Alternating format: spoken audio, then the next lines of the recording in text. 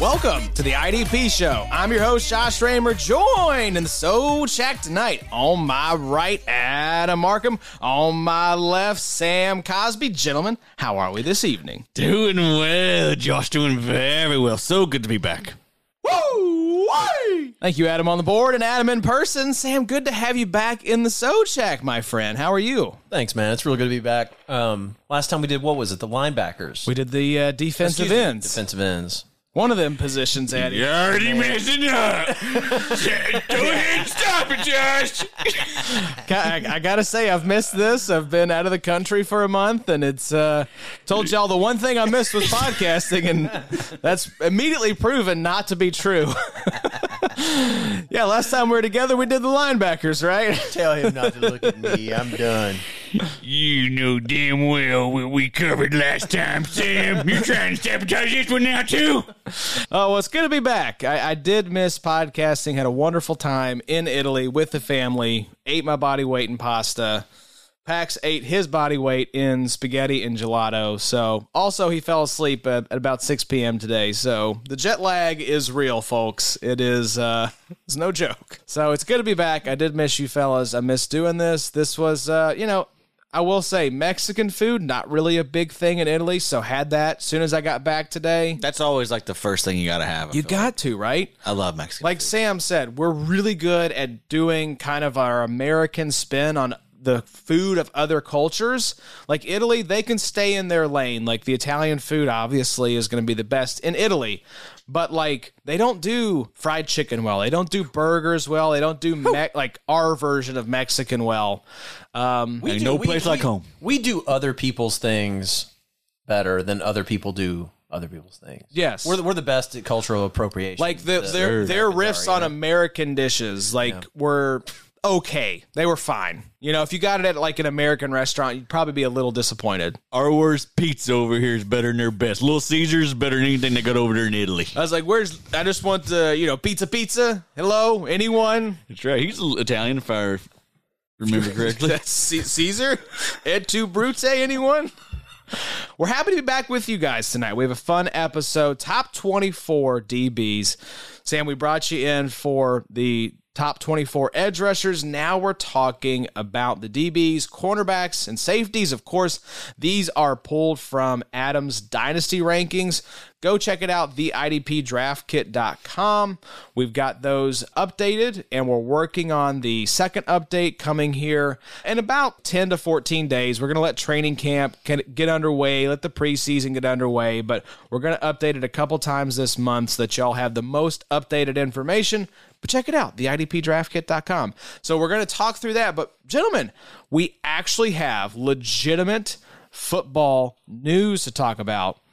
Not like, oh, so-and-so, cut off his finger, or there's interest from this team in re-signing. No, this is real hard-hitting news that we need to get into. And let's start, Addie, with the news out of Kansas City that Carlos Dunlap has a new team, and it is the Kansas City Chiefs.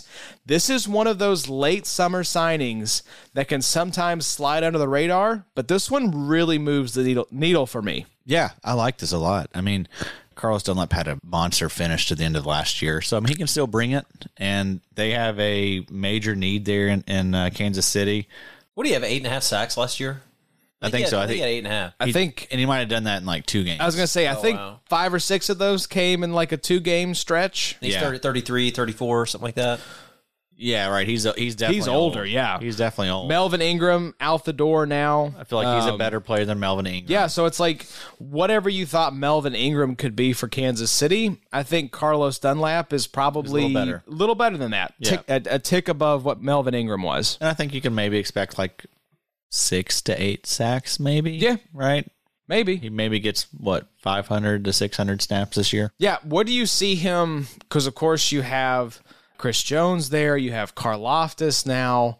Frank Clark is someone Clark, I still enjoy. I mean, I think Frank Clark. Does this put a damper now on your Frank Clark buzz at all? I still see him getting 600 to 700 snaps, Frank Clark. So I still think he's a massive value. You think Karlaftis leads this group in terms of snaps? I don't know, man. I feel like this will allow Kansas City to be more patient with him. I think that's a lot to expect him to come in immediately and be the leader in snaps for the edge position there. Yeah. I think assuming health, I would probably put my money on Karlaftis leading the group, but I could see it being a very even split.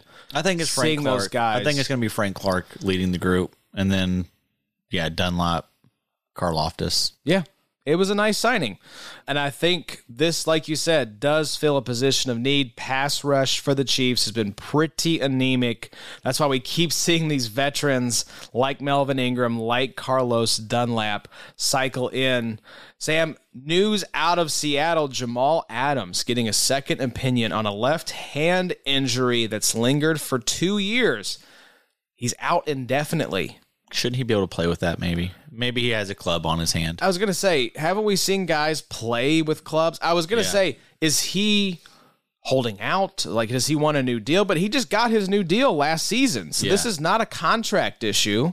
Yeah, I mean, we just need him to rack up tackles and get some sacks, more sacks than he got last year. That's really what we need Jamal Adams for. It just adds this kind of weird feeling around Jamal Adams. That's a weird thing to just now be getting a second opinion on it if it's been bothering you that long. What's your temperature on Jamal Adams right now, Sam? Because this was the darling DB for several years, and now it seems like since he went to Seattle, his star has kind of dimmed a little bit. Well, I know Macri had a great segment talking about Jamal Adams, and my takeaway from their conversation was that the idea is that you can kind of make a case that his down season last year was because of the situation, and that you could see him having a bounce back season. Now, what this hand injury means, I'm not really sure how to think about that yet. I haven't worked through it, but I don't think of him as a ball hawk guy that gets a lot of picks. I mean, I think Jamal Adams can be Jamal Adams even with a club hand for a little while. Yep. Yeah, tackles, sacks. I mean, that's what he's not necessarily the guy getting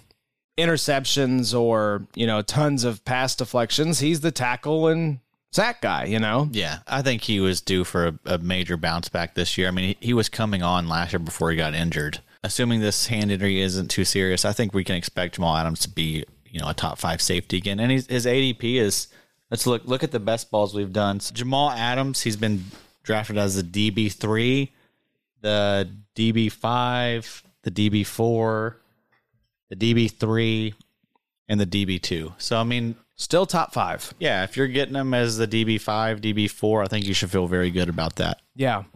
He could still be an elite IDP safety for the next 2-3 years. Are you in that kind of setup, though, taking him at 1 or 2? Or are you? No. I'm not going to have any.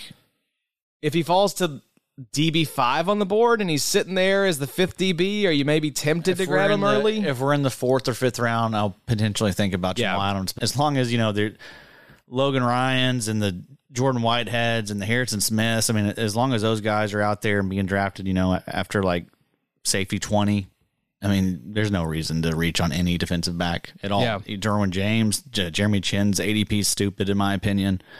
Wait on defensive just back. Wait. Always. Yeah. The one most recent best ball we've got, number 6, I punted DB until the 17th round. Yeah. Probably a little too late, but in best ball, you should be.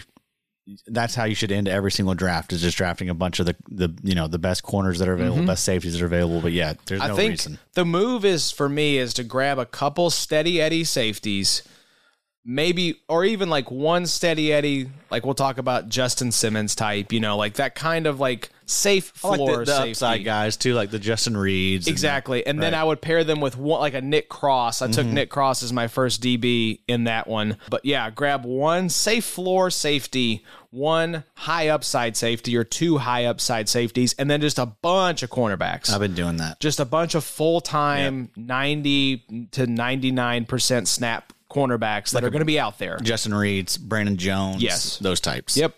And then just pepper in your cornerbacks that you think have a chance to play a lot of snaps and may get tackles, interceptions, that sort of thing. But for whatever, I mean, the ADP on the vets is just crazy. It really is. I mean, the fact that you can just get, Harrison Smith, Logan Ryan, those guys are going to once again be, top 12 safeties. Yep. Like they've been every single year, but you can still get them outside like the top 18. Remember when Jamal Adams was just absolutely peerless? I mean, this was like 3 or 4 years ago now. But he got traded for 2 first-round picks in the real NFL. His second year in the league, it's when it's like that's when his value was at his highest. Mm-hmm. He was unbelievable. It's almost like what's the thing Macri talks about who's on your Mount Rushmore? Yeah, Mount Rushmore. He was that good at the time. You know, to think about him, he's unbelievable. And I think it's funny, the crash of the safety upper tier, the kind of crash of that coincides, at least in my mind, with the crash of Jamal Adams' value. As he kind of came back to earth, I feel like the whole safety ceiling as a whole came back to earth, at least for me. Yeah, and just kind of that type of player, right? No one is really impressed with just like these box bangers, right? Just these guys that can't do really anything other than just play in the box and almost be like little linebackers. Yeah, really. Exactly. Smaller linebackers. Yeah. That's just that. Yeah, no one's impressed with that, and that's not really moving the needle for NFL teams anymore. So let's talk about another player who could potentially be a thorn in the butt cheeks for your IDP rosters. The Jets hit the Quan Alexander 1-year deal. Now, before you say, "Oh, Quan Alexander, he's so washed up, he's never going to play," don't forget, Quan Alexander averaged 81% of the snaps from weeks 10 through 17 for the Saints. Adding down the stretch, Quan Alexander was a factor for both the Saints roster and for IDP managers as well. How old do y'all think Quan Alexander is? It feels, Sam, like he's 32, 33 years old, at least to me, right? Yeah, I agree. Well, what is it? He's 27. Yeah, dude. Whoa. Not even... Going to be 28 in August. Like, not even really close to the age 30 cliff yet. No. People just figured this guy was so good, like, so early. But yeah, he seems a lot older than he is. There was a time where Quan Alexander was looked at as like one of the best linebackers in the league, you know, when he's in Tampa Bay. Yep. Redemption story. Could be. And he's got his old DC there as his head coach now. I mean, yeah, this feels kind of like a Christian Kirksey type deal, like where we could easily look up and see Quan Alexander as a top 24 linebacker at the end of the year. Because we have C.J. Mosley there, and look at the circumstances. One older established linebacker with Demario Davis, now C.J. Mosley. Yep. And that linebacker 2 spot is up for grabs, I think. Yeah, it's Quincy Williams. I was going to say, this does, I think, dampen the Quincy Williams hype a little bit, because I think Quan Alexander is going to play. Yeah, and I mean, New York looked at their team and said that they need a linebacker in there. And so, I mean, that's not, the best. That's not a great indictment of Quincy Williams. Right. So, yeah, I think there's a decent chance that Quan Alexander is pretty relevant for us in IDP. And that's just how that stuff goes. And also, I mean, if there's an injury, it just takes an injury to Mosley or Quincy Williams, I mean, just to bump him up even more. So great late target in like your best ball draft. And he's free. He's not even this isn't going to move the needle that much. He's going to probably get drafted at the end of, end of people's drafts now. But I mean, literally this guy was a waiver wire and now he becomes draftable, but still, I mean, that's a great value at the end of your draft. This is a guy I took just at the very end of our best ball number 6, Damian Wilson or Quan Alexander. Quan Alexander. Right? I think so too. Now that Quan has a team, I think I would look at him and say, Damian Wilson also had like a legal issue, I think, like an assault type deal. Yeah, they mentioned that on the Big Nickel episode with Tripp and Macri, that is he going to face some kind of suspension? Like, what's going on here? So another piece of news here I found interesting. This is the time of year when, as guys start to get signed, most NFL veterans have an idea if there's any sort of market for their services.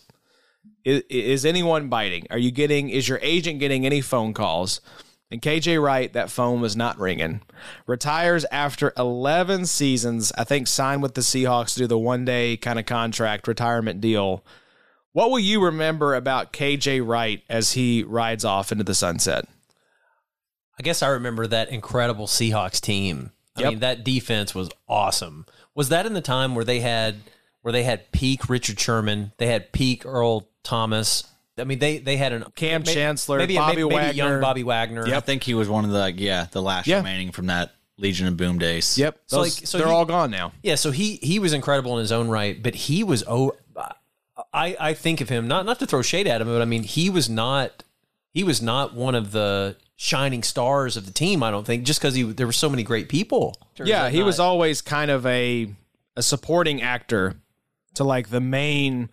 Earl Thomas and especially Richard Sherman, I think, were the faces of that defense. And Cam Chancellor, KJ Wright were kind of the silent enforcer types. Kind of like they had an embarrassment of riches, that he was one of those players that could have gone to a team that needed that position and been a starter on most other teams in the NFL, if not all of them. Yeah, so he was a big dude, too. 6'4", 246 pounds. Like, this guy was an absolute hoss at the linebacker position. Played almost his entire career with the Seahawks, signed with the Las Vegas Raiders last year, and it looks like he played in 17 games and started 8. So, re-signs with the Seahawks, Addy, and an underrated IDP asset as well. Had some very nice seasons for the Seahawks. Yeah, it looks like he was over 100 tackles 4 different times. Grade-wise, he was the lowest grade he ever received was 59.9. He maxed out at 87.9, but I mean, was pretty much living in like the 70s, high 60s as far as grading. So yeah, I mean, he was a good player. Nice little player. So happy trails, KJ Wright. Will we get new deals for Derwin James and Roquan Smith, Addy? They are pulling the new tactic of holding in where they show up at camp but basically don't do much as they wait to receive a new contract. I'd imagine both players get deals. I think so, too. I think they will. They'd be dumb not to. I mean, what do you do in Chicago? Where are you spending money, right? Who are your stars? Who are your building blocks? Yep. Got Justin Fields, Darnell Mooney. Yep. Roquan Smith. Didn't they just sign the guy from the Pats that the receiver? What's the receiver? Oh, N'Keal Harry. They traded for N'Keal Harry. Yeah, N'Keal Harry. Yeah. Yeah. What are we doing, guys? Yeah. Pringle. He's the answer. They got the Pringle guy. Yeah, once you pop, the fun don't stop. Or maybe it never starts with Pringle. So, I mean, that's a mouth-watering offense. Yeah, so Roquan Smith. I think, though, I do worry about the Bears messing this up. Now, it's a new defensive head coach in there, Matt Eberflus, who comes over from the Colts, who we know have a prolific linebacker as well. So I think they get it done. But it does worry me a little bit. I think they'll both get their contracts, and come September, we won't even be talking about this. Yeah, and from an IDP standpoint, it doesn't matter. If Chicago doesn't want to keep around, okay, whoever gets him, he's going to still be a beast. He's going to still get tons of tackles. Yep. Who cares? Yeah, and if he'll be there this year, he's under contract. Yeah. But Chicago's going to re-sign him. Yeah, I don't think this is anything to worry about, but you just have to put it on your radar that this is something that is happening. And Sam, another piece of news here to kind of wrap us up that I know you were tracking closely when you woke up from a nap and saw S. Leonard. Oh yeah, on your RSO squad. You're Shaquille. Like, who the Shaquille hell Leonard. Is this? I thought that the RSO had just made a huge mistake or something. I didn't know, and then I read. Apparently, it was his name that he was known by all through his life. Yeah. And only in the NFL do people refer to him as Darius. And so, hey man, more power to him. Big fan. I'll call him Shaquille. All good. The Colts linebackers have. You are going to go with Shaquille. You're not going to go with Shaq. Nah, man. All I've read is Shaquille. I think he goes by Shaquille. Yeah. Oh, there's a big old clap of thunder here in Bowling Green, Kentucky. The storm is a brewing. It's not just all thunder and fireworks here in the Socheck, folks. Sure. I will say the Colts linebackers have to chill out a little bit on retroactively telling us that their names have been wrong for multiple seasons now. First, we have Bobby Okereke becoming Okereke, and now Darius Leonard becoming Shaquille Leonard. Tell you what, I'm concerned that those boys ain't doing pills with Thursday. Doing what? Pills. Oh, you say okay? Yeah, that's an entire. We said there's a reason these Colts players keep retiring early. Kari Willis, Andrew Luck.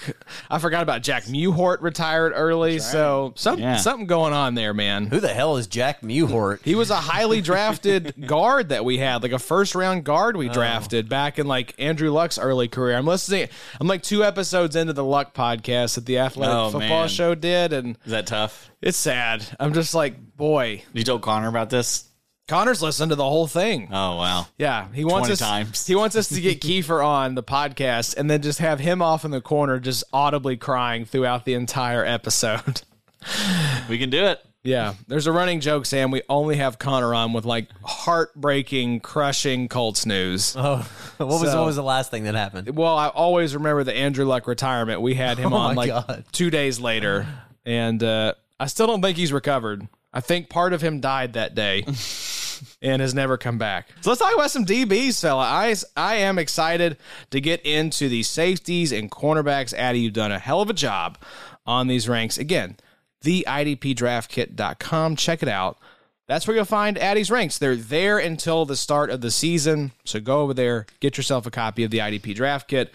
But gentlemen, let's kick this thing off with Von Bell of the Cincinnati Bengals. 97 total tackles, 5 TFLs, half a sack.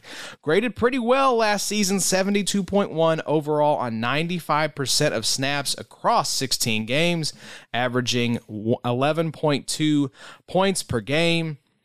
Addy, this is one of those players that I just feel like is steady Eddie, reliable, great safety 2 option. Don't know how much Von Bell I'm going to end up rostering.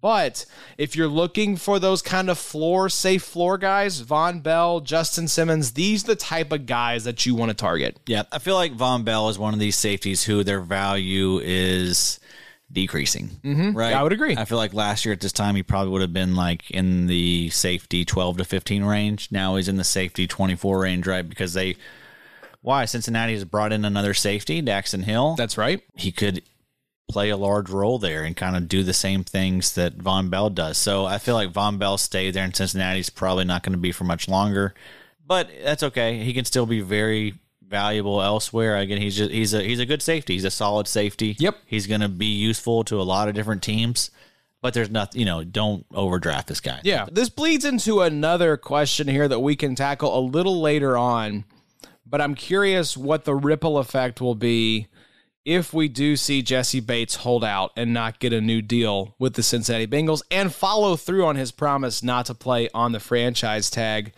But Von Bell, very solid, safety 2. Again, don't know how much I'm going to have of Von Bell unless I'm employing this kind of safe floor safety, high upside safety, cornerbacks to fill out my roster type of best ball strategy. But if you're looking for that guy in like a dynasty startup to kind of pair with your high upside safety one, you can do worse than Von Bell. Sam, we were talking before the episode started. AJ Terrell really burst on the scene and became one of the NFL's premier cornerbacks in 2021. Yeah, he did. And I think that leaves out the sort of, not punchline to it, but just the fact that he was incredible this past year, but he was garbage the year before. And so it's really incredible to have seen somebody go from being a really bottom of the barrel person at his position to being, I think I saw a stat the other day that said among corners that played 700 plus snaps, he only allowed like 200 yards in man coverage, something that hadn't happened since Nnamdi Asomugha. That's a throwback right there. And in my opinion, I think that this brings up an interesting question. I think it's relevant to some other players on this list too, but since we're on AJ Terrell or Terrell? I don't know. I've heard it both ways. I think it's Terrell. Yeah, we're going with AJ Terrell. Okay. AJ Terrell. It brings up this question of, just think back to Nnamdi Asomugha for a while. Now, I haven't seen his stats, but I'm willing to bet, I'd bet the farm, that he was not an intriguing IDP asset. He was so good. Nobody threw to him. You don't want him. You want Bashad Breeland, 4 years ago. That's the kind of person you want. Somebody that's getting peppered with the ball, somebody that gets chances to get past deflections, somebody that has a chance to catch a pick every now and then, gets lots of tackles. Well, if he's gone from being, he is an elite. He was number one at all kinds of very important statistical categories at the position. Well, if quarterbacks start thinking about him as such and changing their game plans, and offensive coordinators start thinking about this and going to other players, I don't know. Is he somebody you really want to look at as your cornerback one? I think maybe you might look elsewhere. Yeah, that's the question, Addy, that we have to answer here. Drew brought it up on the NFC South preview that we had. Are we interested in AJ Terrell? 81 total tackles, really solid 85.6 coverage grade, 93% of snaps across 16 games, 12.1 points per game, including 15.9 in his last 5 games. AJ Terrell was incredible for both NFL and IDP purposes, but are you interested for 2022? I think so. In their cornerback required leagues, yes. I think he is still a top 10 option. he's just a playmaker. I mean, he makes things happen. And as far as like, he is actually one of the best cornerbacks in the league. I mean, but that shouldn't like make you not want to draft him for IDP. I feel like the Darrell Revises, the Awesome was, I feel like that's not really a thing anymore with the way the passing volume is in today's NFL. Like the tackles, I think floor has risen. We talked about it too. Like Xavier Howard, like he's someone that doesn't get the IDP respect that he deserves. But I mean, like truly one of the best corners in the league, but like is actually elite at IDP as well. I think AJ Terrell can still be kind of that same way. I mean, Jalen Ramsey, another good example of an actual good corner that's really good for IDP. If we're looking at AJ Terrell's consistency from last year, he had 8 games under 10 points. He had 8 games over 10 points. That's totally fine for safety. He had 4 games over 15 points, and he had 3 games over 20 points. So he's one of the few cornerbacks that can consistently get to that 20-point mark. He scored on the season right at about the same number of points as Jeremy Chin in our league. So let that sink in. In terms of like the pecking order for all DBs, safeties, and corners, this dude was right there on par with Jeremy Chin. He was way more valuable than Jeremy Chin last year. Of course. Yeah. Yeah, because he was basically probably a waiver pickup for most people. He was at a position that is so much harder to get that week-to-week stability. And yeah, there were some weeks, like you said, 8 weeks where he not crap the bed. I mean, but less than 10 points from your corners, not great. But with cornerbacks, I'm trying to avoid the zero, trying to avoid the donut, and I'm just swinging for the fences with corners for the most part. Yeah, and like I mentioned, he had those 3 20-point games. All 3 of those were from week 11 on. So he had a 22.25-point game in week 11, 21.5 in week 14, and then 29.15 in your fantasy championships. Yeah. So we'll see what this Atlanta defense looks like. I mean, they're going to be trash again. They're going to be getting thrown all over again. I mean, yeah, I'm fine with them. Yeah. So there's not a lot of good cornerbacks that you're going to be, targeting. And what He's one of the few. And what does happen if Deion Jones is out the door and then Foye Oluokun is in Jacksonville? Your 2 tackle leaders that between them had like 3,000 tackles last season. Mm-hmm. What does that do? Does that open up more tackle opportunities? I don't know. We'll see. That's what I think is very curious, is that defense could be significantly worse than it was last season. What do we talk about all the time? You need to be out there to record stats, right? You got to have snaps. You got to have opportunity. He's going to be out there a lot. 93% of snaps. I would expect that to be even higher this season. Yep. This next guy on the list, Addy, is one of our favorite values going from the Tampa Bay Buccaneers to the New York Jets. It is Jordan Whitehead, 73 total tackles, 5 tackles for loss, graded pretty well, 70.7 overall, with a 78.9 run defense grade from PFF, 88% of snaps across 14 games, an average 10.8 points per game, including 12.4 points per game in his last 5. Jordan Whitehead is one of those sneaky, great late targets in your startup drafts. League winner. Truly. I mean, he really is. I'm going to do a something involving that. I'm going to pick out league winners. League winners. This is, I think what I'm seeing Jordan Whitehead is what we hoped Marcus May would be last year, right? But hey, Marcus May was pretty darn good. He averaged, I think, like almost 13 points per game. I know he did have one big blow-up week, but the thing with these Jet safeties is they're going to play a ton of snaps. I mean, if you look at Marcus May the last 3 years, he did get injured last year, but he was trending towards 1,100 snaps. Yeah, and that's why I say what we hoped he would be, just because Marcus May got hurt. So assuming Jordan Whitehead can stay out there, and he should. Oh boy, he's a good player. He's a really good run defender. He's really good at making plays happen in the backfield. I mean, he's going to be the guy manning that strong safety and box role, I would imagine. So, yeah, I love Jordan Whitehead. I think this is a guy that you can get, like, he's being drafted as like safety 25 to 30, which is just stupid. That's nice, Sam. He's a top 15 safety this year. Yeah, Jordan Whitehead, great late value, great guy to snatch up late in your drafts. If you're doing the punt DB strategy, Sam, I feel like Whitehead should be one of your top targets. I really like him just because they're just it's so nice to be able to pick a safety that plays that box safety role. We were talking a little bit earlier about those safeties that play like an extra linebacker. You had mentioned he's going to be on the field a lot, be on a lot of plays. I don't really see Zach Wilson in that offense putting up a ton of points. I mean, I think that they're an improving offense, but I don't see them just beating the hell out of another team where they're going to be passing a lot. And I really want the safety on the team that excels against the run and is good in the run stopping element of the game. I think he's a great pickup. I'd be happy to have him on my team.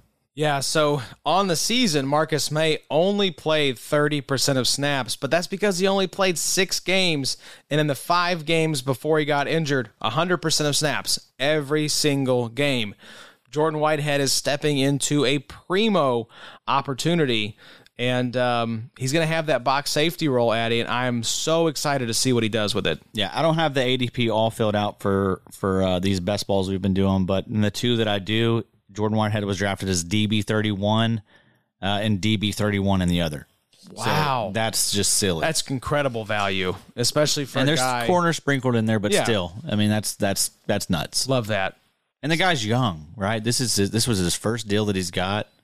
He's like 25, 26. And this is a case, don't look at this as like, well, why did he switch teams then? Tampa Bay was up against a little bit of cap hell. They just couldn't keep everyone. Even though they brought in Julio Jones this week. Yeah. Before we pivot off of the Jets, shout out to our boy, George Fant.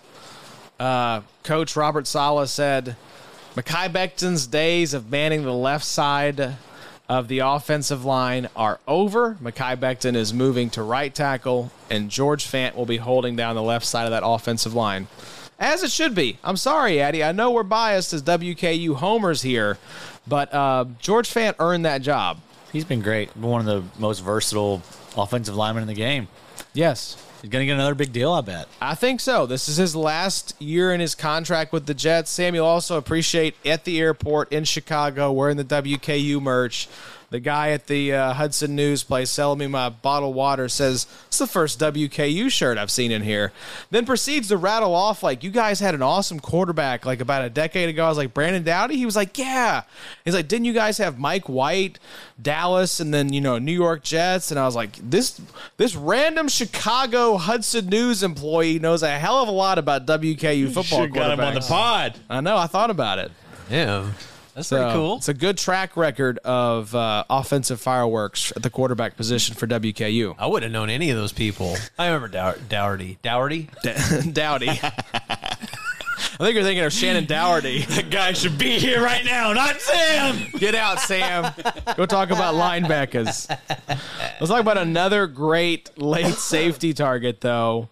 Brandon Jones. 2 concurrent breakouts happened last year with the Miami Dolphins. Javon Holland, who we'll talk about later, and Brandon Jones, 79 total tackles, 6 TFLs, 5 sacks, only 64% of snaps across 15 games, 11.5 points per game, but 15.3 in his last 5 games. Sam, Brandon Jones looks pretty good, and I think as we were talking about before we went on air, the really nice piece here is the value. This is not a guy being highly drafted. Javon Holland, for the most part, is still the higher drafted safety, even in redraft type settings. So as a guy you can grab late, Brandon Jones is pretty enticing. Yeah, I think Holland in a vacuum is the one to have, but against the price you have to pay, I really do like Brandon Jones. Here's what I see with him, though. What did he have, about a 68% snap share last year? Yeah, 64%. But didn't really get going until halfway through the Came on late in the year. That's right. And he had a huge jump from his first year, right? I think his first year snap count was about 33%, something really small. So the arrow's pointing the right direction. But at the end of the day, I think he has a lot of room to grow. Maybe he has that. I see a guy that has high motor, high effort player, but he's a little inconsistent. I think that's something to watch.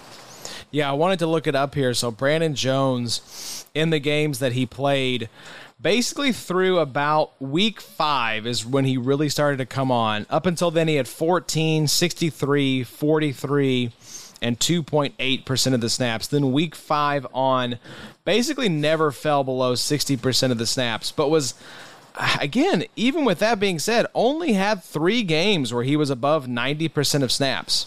So I think, Addy, we may not have even seen the ceiling with what's possible for Brandon Jones if he can earn a higher snap share in 2022. We talked about Jordan Whitehead as a league winner. For what you got to pay for Brandon Jones, I also like him late in your drafts as well. Yeah, I mean, if you're looking at like safeties that get sacks and who's done that lately, it's been Brandon Jones and like Jamal Adams, right? Yep. Like Brandon Jones had what, 4 or 5 sacks? 5 last year? sacks. Yep. You look at the usage with Brandon Jones, 467 of his 644 snaps came in the sweet spot. That's the defensive line, box, or slot, which is where if you line up in, you're more likely to have a bunch of those tackles. So the usage is perfect for Brandon Jones. And yes, because he should be getting a lot of tackles, also has this big play upside with the sacks. The ADP, if we're looking at some of the best balls we've done, he was defensive back 29 and defensive back 33 in the 2 I have pulled. I mean, that's where, you don't have to spend up to get this guy. You can get him about, DB 25 probably now. Yep. Everyone's been talking about him a little bit, but yeah, I like Brandon Jones. I mean, he's going to be the guy playing the box. Javon Holland's going to be doing his thing. But yeah, great play in 2022. Yeah, love it. And I think staring down the option of taking Javon Holland really high, especially in a redraft setting, or waiting and taking Brandon Jones, this is the move. Probably going to take Brandon Jones late. Yeah, it's very much like a Tremaine Edmonds, Matt Milano situation. Exactly. So, moving on to cornerbacks here, Sam. Trayvon Diggs, you might think is one of those targets, especially in best ball, where you can get the spike weeks, the boom games, 52 total tackles, 11 INTs, and 21 pass breakups in 2021, but graded okay, 58.5 overall and a 65 in coverage on 94% of snaps across 16 games played, averaged about 15 points per game. You think, oh, let's sign it back. Let's run it back with Trayvon Diggs. But you're saying, no, wait a minute. Maybe pump the brakes a little bit on Diggs in 2022. I mean, I think it's a lot like the defensive end that came off a season with 18 sacks. Well, I'm just not really sure if I would expect that not to regress. I mean, he's an exciting player, no doubt. But it goes back to it's sort of the inverse of what we were talking about with A.J. Terrell. Like, Terrell, the thing is, I suspect he's not a super great cornerback overall. Yeah, I mean, 58.5 PFF grade. I mean, he's getting burned a lot. He's got a lot of picks, but I expect he's going to regress to something like somewhere between 4 and 7 picks on average per season. Mm-hmm. I think his tackles might be okay, but I think he's the kind of guy you sell high. Now, maybe you could make the case that if he really is a bum, then he's going to get targeted a lot. But that's a good thing. So I haven't really thought it through, but I'm just saying I think if I'm if I am the manager of Trayvon Diggs, if I am managing Trayvon Diggs, the cancel mob came for you after last episode. You're rostering him. You're rostering the hell out of him. If I'm rostering Trayvon Diggs, got lots of shares. I'm trying to move on from him for as much as I can get right now. So here's the question, Addy: it seemed like the sell high point was last year in the midst of like this 7 straight games with an interception streak. Is the market depressed at all on Trayvon Diggs where you maybe wouldn't get a good return? Or are people still so high on Diggs that it's still a good sell high opportunity? I don't know. I mean, people are high on him. I think people are still somewhat high. Not as high as they were, obviously. He definitely cooled off considerably that second half of the year. But yeah, I mean, Sam's exactly right. Like the 11 interceptions, even the 21 pass breakups, that's a lot. That's a lot. That's a lot. I mean, you look at someone like Xavier Howard, he was the last guy to hit like double-digit interceptions. He had 10, I think, in 2020. Yeah. That was 5 last year. So, I mean, I would expect about half. Yeah. I think half is a reasonable expectation. But Trayvon Diggs can still be very, very useful for IDP, can still be one of the top corners. Here's why. Because he's going to be out there. He's going to be out there. Dallas, I mean, they're going to be in these track meets with all these different teams getting, People are going to be in shootouts with this team. He's young. And Trayvon Diggs, again, isn't the best corner. He's going to be getting targeted. He's going to be getting opportunities to make plays on the ball. That's why we see all these interceptions and pass breakups. So, yes, he is still a very good option at corner for you in IDP. Yeah, and I was going to say. back as well. You talk about the 21 pass breakups, second only to J.C. Jackson's 23 in 2021. So I'd imagine both of those players will see those numbers decrease. Yep. So let's talk about from a guy who may be a little boom bust to probably the most steady Eddie safety that there is. This is the Johnny the Greek special, Justin Simmons. 80 tackles, 4 tackles for loss, 5 picks. Green across the PFF grades here. Nothing below a 70 for PFF. 99% of snaps, 17 games played, 11.8 points per game. Justin Simmons is probably lower than he's ever been. Yeah, his arrow is definitely trending down. Lower than he's been in the past 3 years, right? This is a guy that we've loved for a long time. Yep. We've been big fans. But last year, even though he did have, he was pretty solid. I mean, I think we thought he was going to be better than what he was, but he disappointed compared to what you expected for where you drafted him. Right, but if you still look at like players that had the most safeties that had the most 15-point games, Justin Simmons was third in the league. He had 7 games over 15 points. So I mean, he still gave you those high ceiling weeks. Do you have how many games he scored under 10? Yes, but like I was going to say, he has a very low floor. I was going to say, it felt like the floor kind of fell out a little bit. And that's kind of that's the usage. So he's kind of one of those guys that plays a little bit deeper, right? But yeah, Justin Simmons, he had 4 games under 5 points. Ooh, that's brutal. He had 9 games under 10 points. So I mean, it was very much just hot and cold with him. That's atypical, right? Is that something he's usually a little more consistent. I think that for whatever reason, he just had more of those games below 5 points this year. Typically, he was just more kind of like steady and solid. Like I feel like he was a shoe-in for like 10 points, but for whatever reason, that bottom kind of dropped out. Well, I think what we were anticipating was, and this is something we talked about earlier, is like the ceiling was coming down on these top safeties, and so I feel like some of these middle of the road, sort of like steady Eddie type of safeties got necessarily pushed up as the ceiling came down. So we thought, Justin Simmons, why not? And he's just not that guy. Simmons also played. You're not that guy, pal. Trust me. You're not that guy. He's not going to be this 15 points average type of safety. Right. He's like in the 11-point range, which is fine. Yeah, that's great. But there's no reason to overdraft that because you can find that anywhere. And that's why I think you maybe felt the sting a little bit, is because you shouldn't be paying the sticker price for Justin Simmons, letting him fall. But just because there's this sort of dearth of high-end safety talent, it's like he's just kind of the next guy, right? That was the thing, right? Like Justin Simmons, like pretty much underrated his entire career until basically last year. Yeah. Right? He got paid, right? I think they maybe franchised like Justin Simmons, I guess, why not? So he I bet he had his highest ADP he's ever had last year in fantasy, and that's why it kind of stung a little bit. And he did the same thing he's always done, and we're just like, oh, okay. I guess we thought, because we took him higher than we've ever taken him, that he would do a little more. Yeah. Right. And there just wasn't.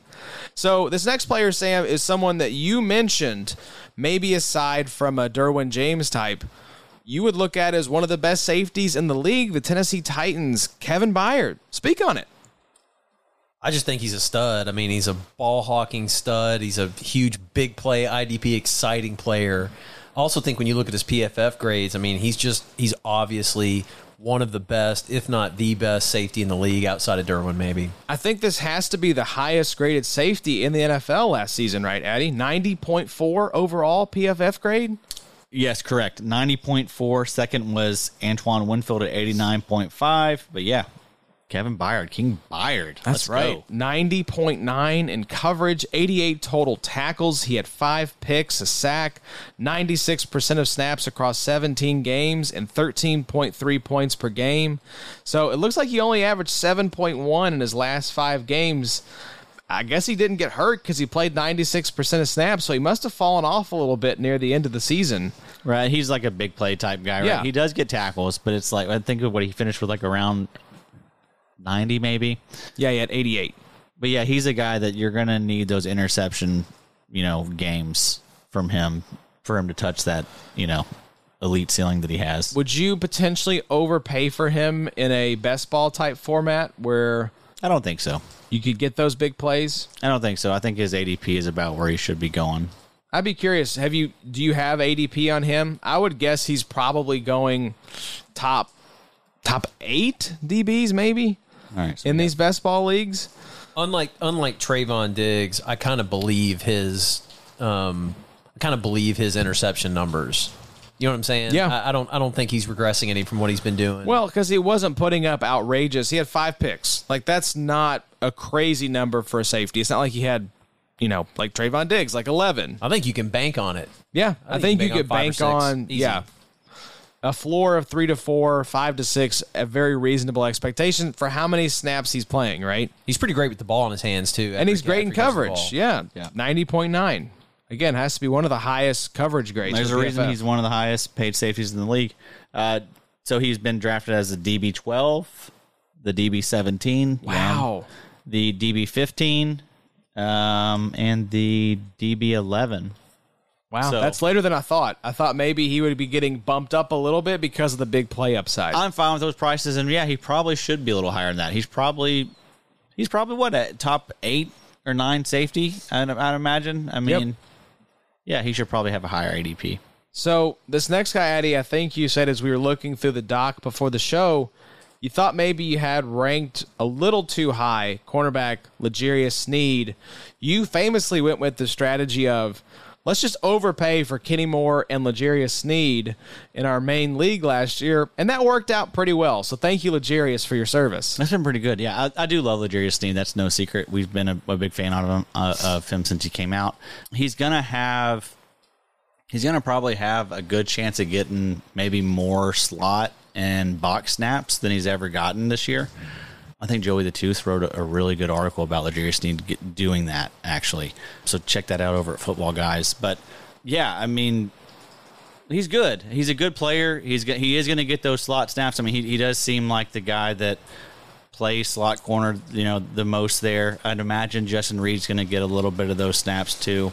But, again, I think that you can expect more box snaps from Sneed.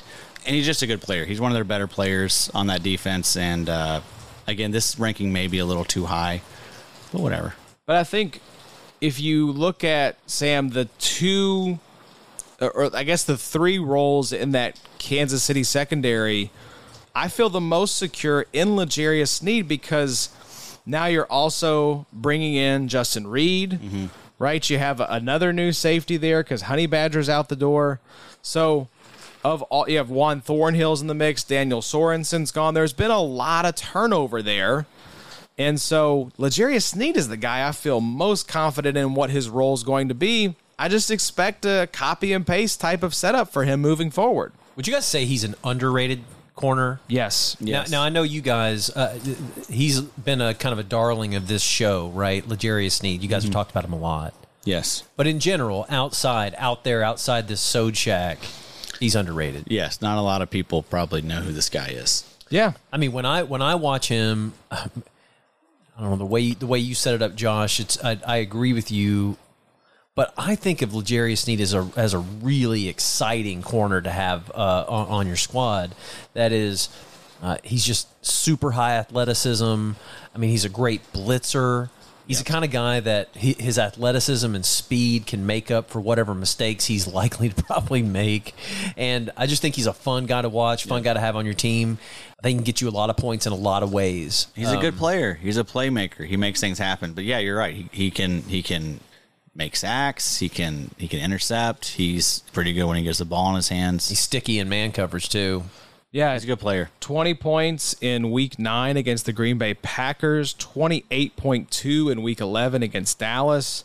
Had a 13.5 in there, 12, 11, 15.6, 13. So he has, like every cornerback, the chance that he's going to put up 3.75, 4 points, 6 points. There are those games, obviously, where he's going to score you less than 10, but that's the nature of the cornerback position, and I love pairing him, Addy. This is a great example, him and Kenny Moore both, of if you're going to target cornerbacks and take this set it and forget it mentality, you want those slot corners. Yeah, right. I mean, that's where, all the tackles come from. If you look at basically all the top IDP corners, those guys are dominating in slot snaps.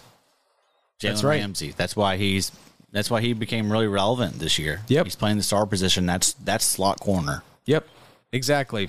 So let's move now to a pair of rookie safeties. And I want to get your take here, Addy, and I think I understand why 15 is ranked ahead of 16 here, but Lewis Cine, Minnesota Vikings, ranked at number 16, and the Bears' Jaquan Brisker at 15. Now, is the 15 ranking for Brisker one slot ahead of Cine just because we have a clear path to snaps for Brisker in 2022? Yep, exactly right.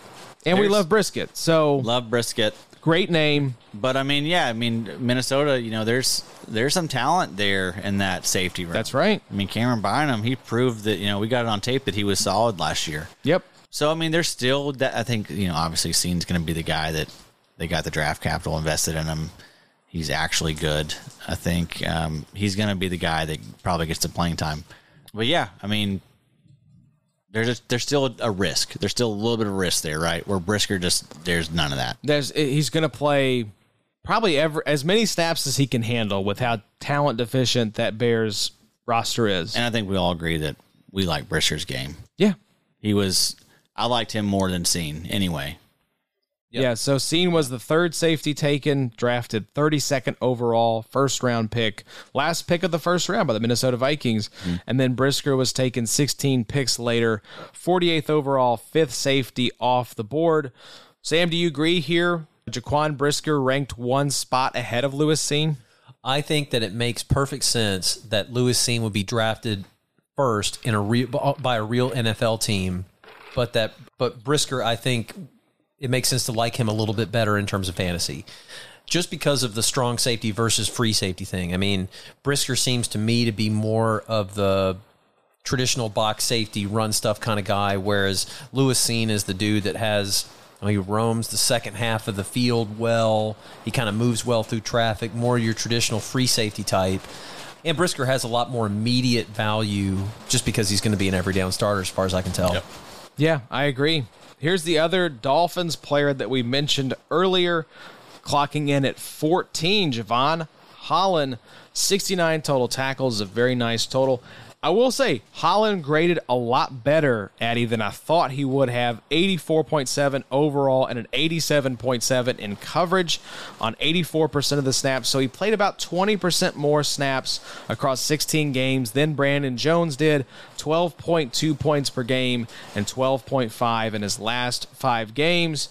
Double breakouts in the Miami secondary, Addy, and I expect more of the same between Javon Holland, Brandon Jones. We mentioned that Brandon Jones is probably the guy you want between the two because of the discount that you get. Javon Holland still being taken earlier, but both of these guys are great, and it's kind of fun to see a defensive backfield that has two talented stars like Brandon Jones and Javon Holland. Right, yeah, Javon Holland, probably one of the best young safeties in the league. Right? I would agree. I have him up there with like Antoine Winfield, Xavier McKinney, those kind of rising stars. Those are great comps too, because what are those guys? Those guys are usage busters, right? Javon Holland has played 233 snaps out of his 893 in the sweet spot. So that's typically not usage that we like. No, you would look at that and say, yuck, no thank you. That's the opposite. That's very much in line with like Winfield, Minkah Fitzpatrick. So these type players, they're special, right? They just know how to, make things happen, make plays happen, stack up production.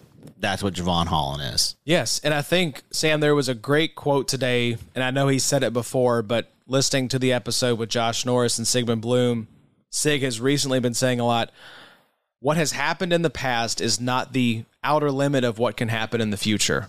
If the past 2 years have taught us anything, it's that we don't know the extent of what can happen moving forward.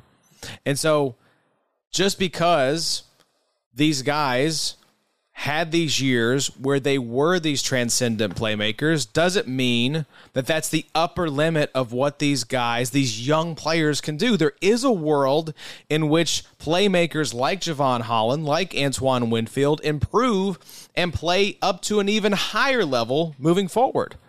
And yet the tendency in fantasy football is to say regression, regression, regression. These guys are going to fall back to earth. And I'm with Addy that maybe there are these special players out there who can push the outer limits of what's capable given less than ideal usage. Yeah, it's like when somebody says, well, the stock's already dropped 80%. How could it possibly go lower? Or the stock's already gained 500%. How could it possibly go higher? It could go a lot higher. It could go a lot lower. I think if you looked at over a long enough time period, over 1 million years, over 1 billion coin flips, yeah, what's happened in the past will probably be indicative of what's going to happen on average. But just because a coin flip comes heads 50 times in a row doesn't mean you're due tails. I think Javon Holland is awesome. I think his upside is massive. And regardless of what's happened in the past with any player like him or anybody else, I think his upside is appealing. I mean, this guy's an excellent tackler. He gets off the ball. He gets off of blocks well. He's a really one of a kind safety. I've got my eye on him. I don't have him anywhere. I'm not managing him on my roster anywhere. Yeah, you need to be careful. You were backsliding there. You're about to say the R word again, the Washington former franchise name. No, I think, Addy, this is a philosophical thing that I think we have tried to embrace to a certain extent. This is not true like across the board, but there are certain positions where I want to swing for the fences. Yep. I don't necessarily want to hit a double at every single position group, and safety is one of those where I'm like, you know what? There's such a surplus of your 8 to 12 point scores. Why not swing for the guys who have the incredibly high upside? And if all you're looking to doing is hit the double with position like safety, that's where I'm afraid you're capping your upside as a manager a little bit because you're not acknowledging the possibility of these next level type of players. Yeah. I mean, you can't just look at usage. You know, if you're looking for that safety, right? If you're looking for like the security of like the safe safety, right? The single or the double that you're talking about. Yeah. I mean, then we are looking for like the box usage, right? It's almost like cheating in a way if you're just looking for just like a quick little fix, little pickup. Tripp said this. We can look at the usage and the snaps and just pick somebody up off of waivers. Yep. That's not hard. But you win your leagues with the outliers. That's right. Like, there's no sense in, like, trying to find ways to knock these guys down or whatever these people, you know, you can't always just look at usage, right? You're missing out on special players, these outlier players that can win you your leagues. If 8 points is what you want, you can get that out of Andrew Wingard. Eric Harris. Like, any of these doofuses. Right. Any of them. And that's no one cares about that. And here's the thing, too. These types of players make it fun to be a fantasy football manager. When you have guys that are fun to watch, that give you these big week-winning performances that buck the trends, and the analysts keep saying, I don't know how this guy is doing it given the usage, but he's doing it anyway. Those guys are so fun to roster. Everyone told you to fade Budda Baker. Everyone's been telling you to fade Antoine Winfield the last 2-3 years. Why? Just only because of the usage. Yep. That's it.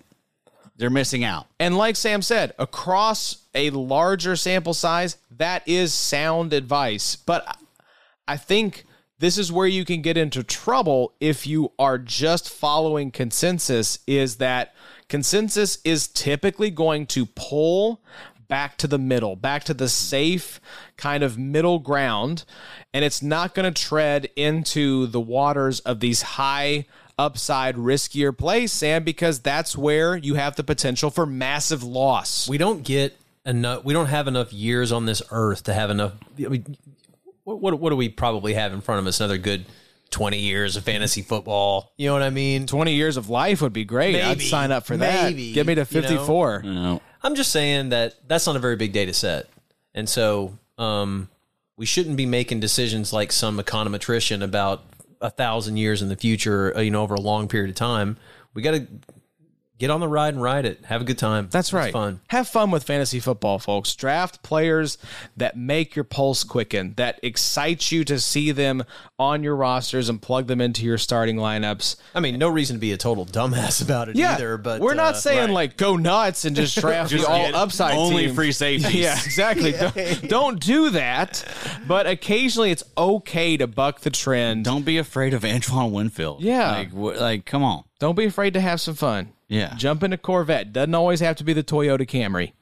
Speaking Nothing wrong with the Toyota Camry, not say that. I was going to say, I got one in the garage right now. It's a great car. Speaking of players that have potentially untapped upside, I don't know that there's been a bigger riser, especially for you, Addy. Clocking in here at 13. We mentioned L'Jarius Sneed from the Kansas City Chiefs earlier. Justin Reed, the newest Kansas City Chief there in that defensive backfield. Last time we've seen him with the Houston Texans wasn't great, but you think there are brighter days ahead for Justin Reed, and that's why you have him clocking in here at number 13. I think so, and I think Kansas City thought the same thing. I mean, that's why they signed this guy to a 3-year, $30 million deal. We know the safety room is nothing really to be too intimidated of. I mean, we feel the most confident about L'Jarius Sneed. That's not great. Yeah. So just a lot of turnover there. A lot of guys gone. Got Juan Thornhill. Brian Cook was the guy I was trying to think of earlier. Yeah. So Brian Cook's intriguing. Something. But I mean, again, they paid Justin Reed. We think Justin Reed is actually good. We think he was just uninspired in Houston, which, I mean, how could you not be uninspired in that dumpster fire? Has he been back long enough to where it's no longer a redemption story? Or can you still say that about him? I mean, wasn't he out for a while with some medical... Reed?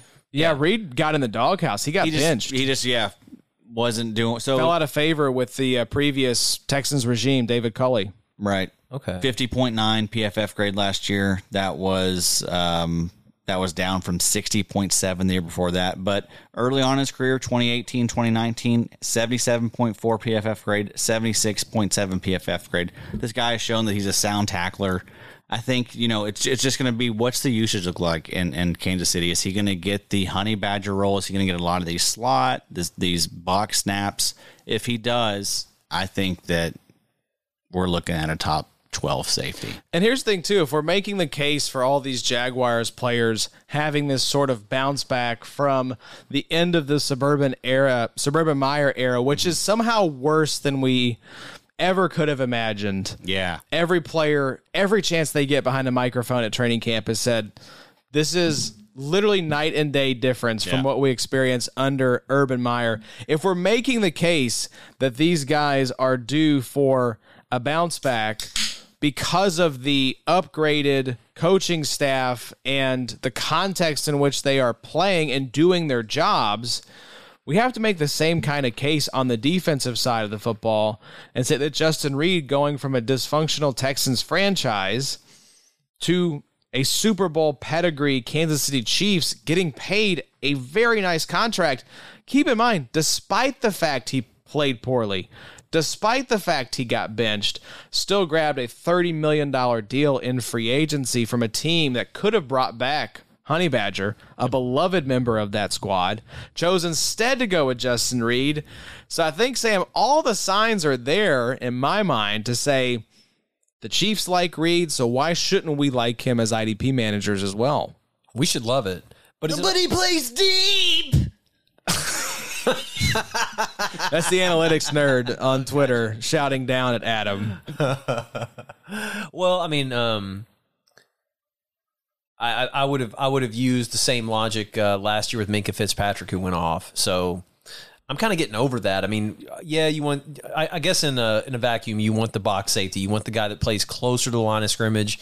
If you're fading safety, right? I think, right, that's what you're looking for. If you're like, I don't give a shit about safety, I'm just going to look for the guys that get the most box snaps. Right. Right? Yeah, right. But I think guys can do a lot, can produce a lot of points for IDP teams roaming the back of the field. And so I like him. He's still young. And I think that there's a case to be made that lackluster year is due to just a piss poor team in general. I mean, if you've had a job that you hate, Like dysfunctional management, terrible coworkers, just the worst performing company in the world. Like everyone hates you. You're a laughing stock.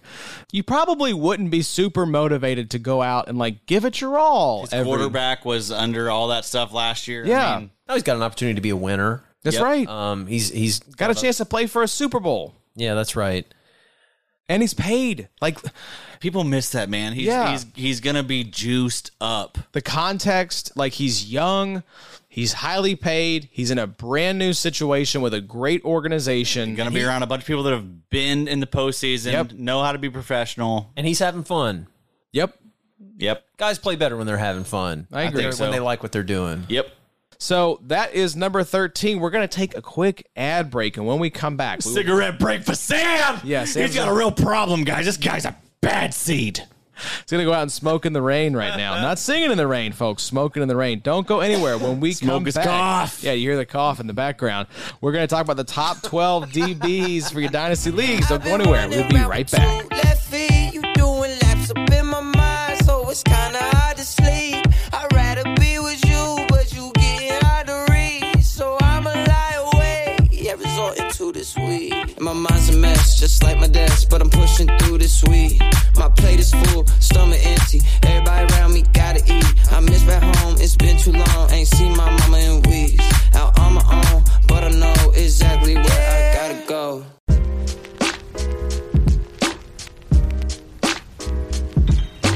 What's up, everybody? Josh here with the IDP Show. Now, if you've been listening to our show for any amount of time, you've probably heard of Reality Sports Online, the powerful fantasy sports platform where league members get to build and manage their fantasy team like an NFL general manager. But the question is, have you tried it? It's time to see what all the buzz in the Dynasty community is about, and the IDP Show is making it happen for listeners. We've partnered up with RSO to offer new members 10% off their annual site fee. Just use promo code IDP Show after your 14-day trial is complete. So, what are you waiting for? With RSO, you have free agency, multi-year contracts, a rookie draft, multi-team trades, franchise tags, contract extensions, first-round rookie options, automated contract and salary cap functionality, and much, much more. Like we said, it's the closest thing you can get to being an NFL general manager. Think it sounds complicated? It's not. The best thing about Reality Sports Online Fantasy Front Office is that it doesn't take any more time than a standard league. It just requires more strategy. Think you're among the fantasy elite? Well, this is the platform to test your mettle. Just remember to use the promo code IDP Show to get 10% off the site fee. Again, that's promo code IDP Show to get 10% off the site fee for your leagues in 2022. Fantasy just got real with Reality Sports Online.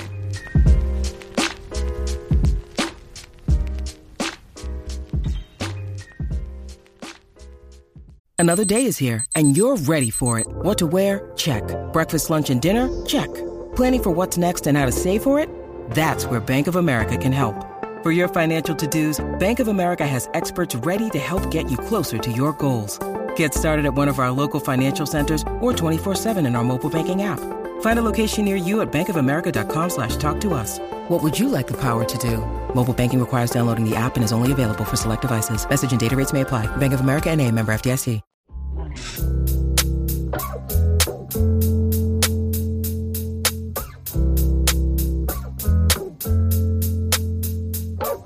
She ain't never left her hometown. We gon' take a trip today. Let me take you away. We can take a trip to the West Coast. Just for my hand, don't let go. All the funny things I can show you, but you gotta want to. All right, welcome back to the IDP Show. We just covered the DBs 24 to 13 in this back half of the episode. Gentlemen, we are going to touch on the top 12 DBs for your Dynasty leagues. And At number 12, it's the guy we've already mentioned quite a bit in this episode, even if we were leading to this part of the show. Jesse Bates, the aforementioned Cincinnati Bengal, currently holding out, says he will not play on the franchise tag. I know I've taken Dax Hill a couple places as a result, but 88 total tackles, 68 PFF grade overall, 95% of snaps across 15 games, and 9.8 points per game. Was Jesse Bates a little underwhelming last year, Addy? He definitely was. He had a lot of stinker weeks, But I mean, for the most part, he's been pretty consistent, pretty solid for us, like a top 12 option for us in IDP. He is one of those types, right? He's like we mentioned with like Antoine Winfield. He is a little bit of that, right? He plays deep, but he's a good playmaker and makes things happen, and he's done that consistently in his career. And we'll see what happens if he moves on, but I think he's still a very valuable safety. Now, unlike Derwin James, Roquan Smith, do we think Jesse Bates gets a long-term deal from the Bengals? It doesn't seem like that's going to happen. I don't think so. Sam, they take Dax Hill very high in the draft. It seems like to me they're signaling to us, hey, we're ready to move on from Jesse Bates. We'll squeeze one more year out of him on the franchise tag and then kick him to free agency. Yeah, maybe so. I'm not really sure how much a guy like that can ask for. But, man, I think he's good. I think he's one of the more underrated safeties in the league. I think he's a really good player. I'd like to see him and Von Bell be a tandem again this year. I think they're an exciting pair. So I hope they get some kind of deal done. And but we'll see. I'm not really up to speed on how good the rookie is that they drafted. Is he? What's your temperature on him? I think he's obviously not ready yet, but I mean he's gonna. Yeah, I think he'll be solid. I think he'll be fine. I'll just be curious if Jesse Bates calls the Bengals bluff. Because what happens if he does, if we're stretching into the preseason and he hasn't suited up for training camp or any of the preseason games? I don't think that's going to happen. I think Le'Veon Bell, didn't he come out recently and say that he regretted doing all that stuff? Yeah, if he could go back in time, he'd do it differently. I don't think players should do that. Are there any safety needy teams out there? I know maybe not for this year, but would there be any exciting landing spots? He'd have plenty of suitors for sure. He's only 25 years old. Yep. The reason we felt the sting last year, now on one fewer game, but was his lowest output by about 30 points. His first 2 years in the league averaged right around 175 points, jumped up to 211.95 in 2020, and then fell all the way down to 146.6. He shouldn't be your safety one. He's a solid safety too, though. So I'm curious here why you have him right at the edge of that safety one range. Is it just because of the age and the perceived value as well? Mm-hmm. I think the most fantasy gamers like Jesse Bates quite a bit. I don't think a lot of managers have caught on to how much of a stinker he put up last year. He didn't do great. Yeah, he did. And yeah, you're right. I think the ADP is still really high. But did he get over 100 tackles last year? 88 total tackles. 88 total. Okay. He's a guy that's graded pretty high for the most part. If we look at his career, 2018, 79.9 PFF grade, 2019, 61.2, 2020 was a great year, 90.1 PFF grade. Last year, 67.8. So, yeah, definitely a down year. I like him as a bounce back, though. I agree. Especially, I don't know. He is... And that's probably more the reason why he's so high. Just because I'm expecting to bounce back. I already know that most people like this guy. Yep. I mean, everyone's a Jesse Bates fan for the most part. He's one of those guys that's actually fun to watch, a good player. But the community seems to enjoy Jesse Bates. And he's just one of those players that does worry me. Is he actually going to take the field? I think he will. Like, if I had to put money on it, I think he'll be out there week one. But it just makes me nervous because it seems like the Bengals, a notoriously cheap franchise, have no interest in paying Jesse Bates what he wants. And Jesse Bates has no interest in playing on the franchise tag. So if there's a stalemate, which side is going to cave? Historically, that has tended to side with the ownership side, and players end up playing even in situations where maybe they wouldn't otherwise. So we'll see. If he's out there, though, I agree.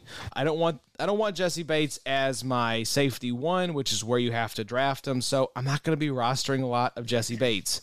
But in best balls, this next guy, And we should also mention that, like, I'm not going to have any of these guys in a startup. yeah, you're not going to overpay for I'm safety. not going to overpay for any of these guys. But if I have to rank these guys, which That's is right. what this exercise is, this is how I would view them. But again, never, ever, ever overdraft anyone on this list, other than maybe like the guys from the 13 to 24 range. Yeah, I was going to say, this is an interesting episode because the further we move up the list for linebackers or especially edge rushers, you're like, these are the guys that you want to be taking high in your startups, right? Like, these are the first rounders in an all IDP draft. But as we go further up this list, this becomes more of a do not draft list. Do not draft these guys. Yeah. Now, I will say, you mentioned there is kind of a sweet spot of where some of these guys fell. Yeah, you soak up the value. Exactly. Whoever falls, right? Use this list to soak up value, take guys that are falling, but don't use it as a sort of like, okay, next up is this player. I should take them now because they're available here in the third round. No, just wait. Like, I'm thinking of like the Justin Reeds, the Jordan Whiteheads. Those should be the targets. Yep. Those guys are going like DB 20 and later, right? And I have them ranked like those should be the people you're targeting.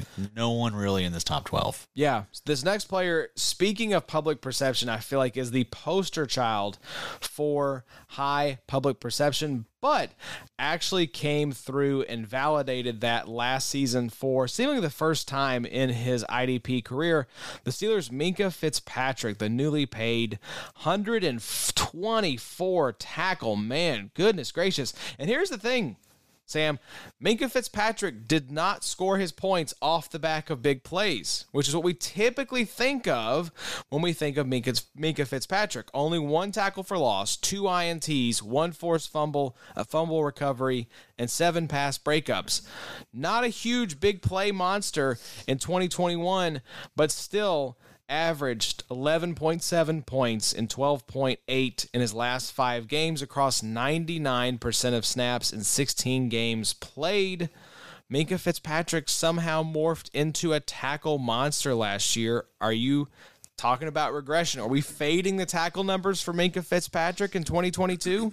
My perception of him 2 to 3 years ago, because he had that big breakout season. Was it with the Dolphins? Was he with the Dolphins before the Steelers? Yeah. And then he had one huge year at the Steelers, and then kind of a down year, and then he had this big year.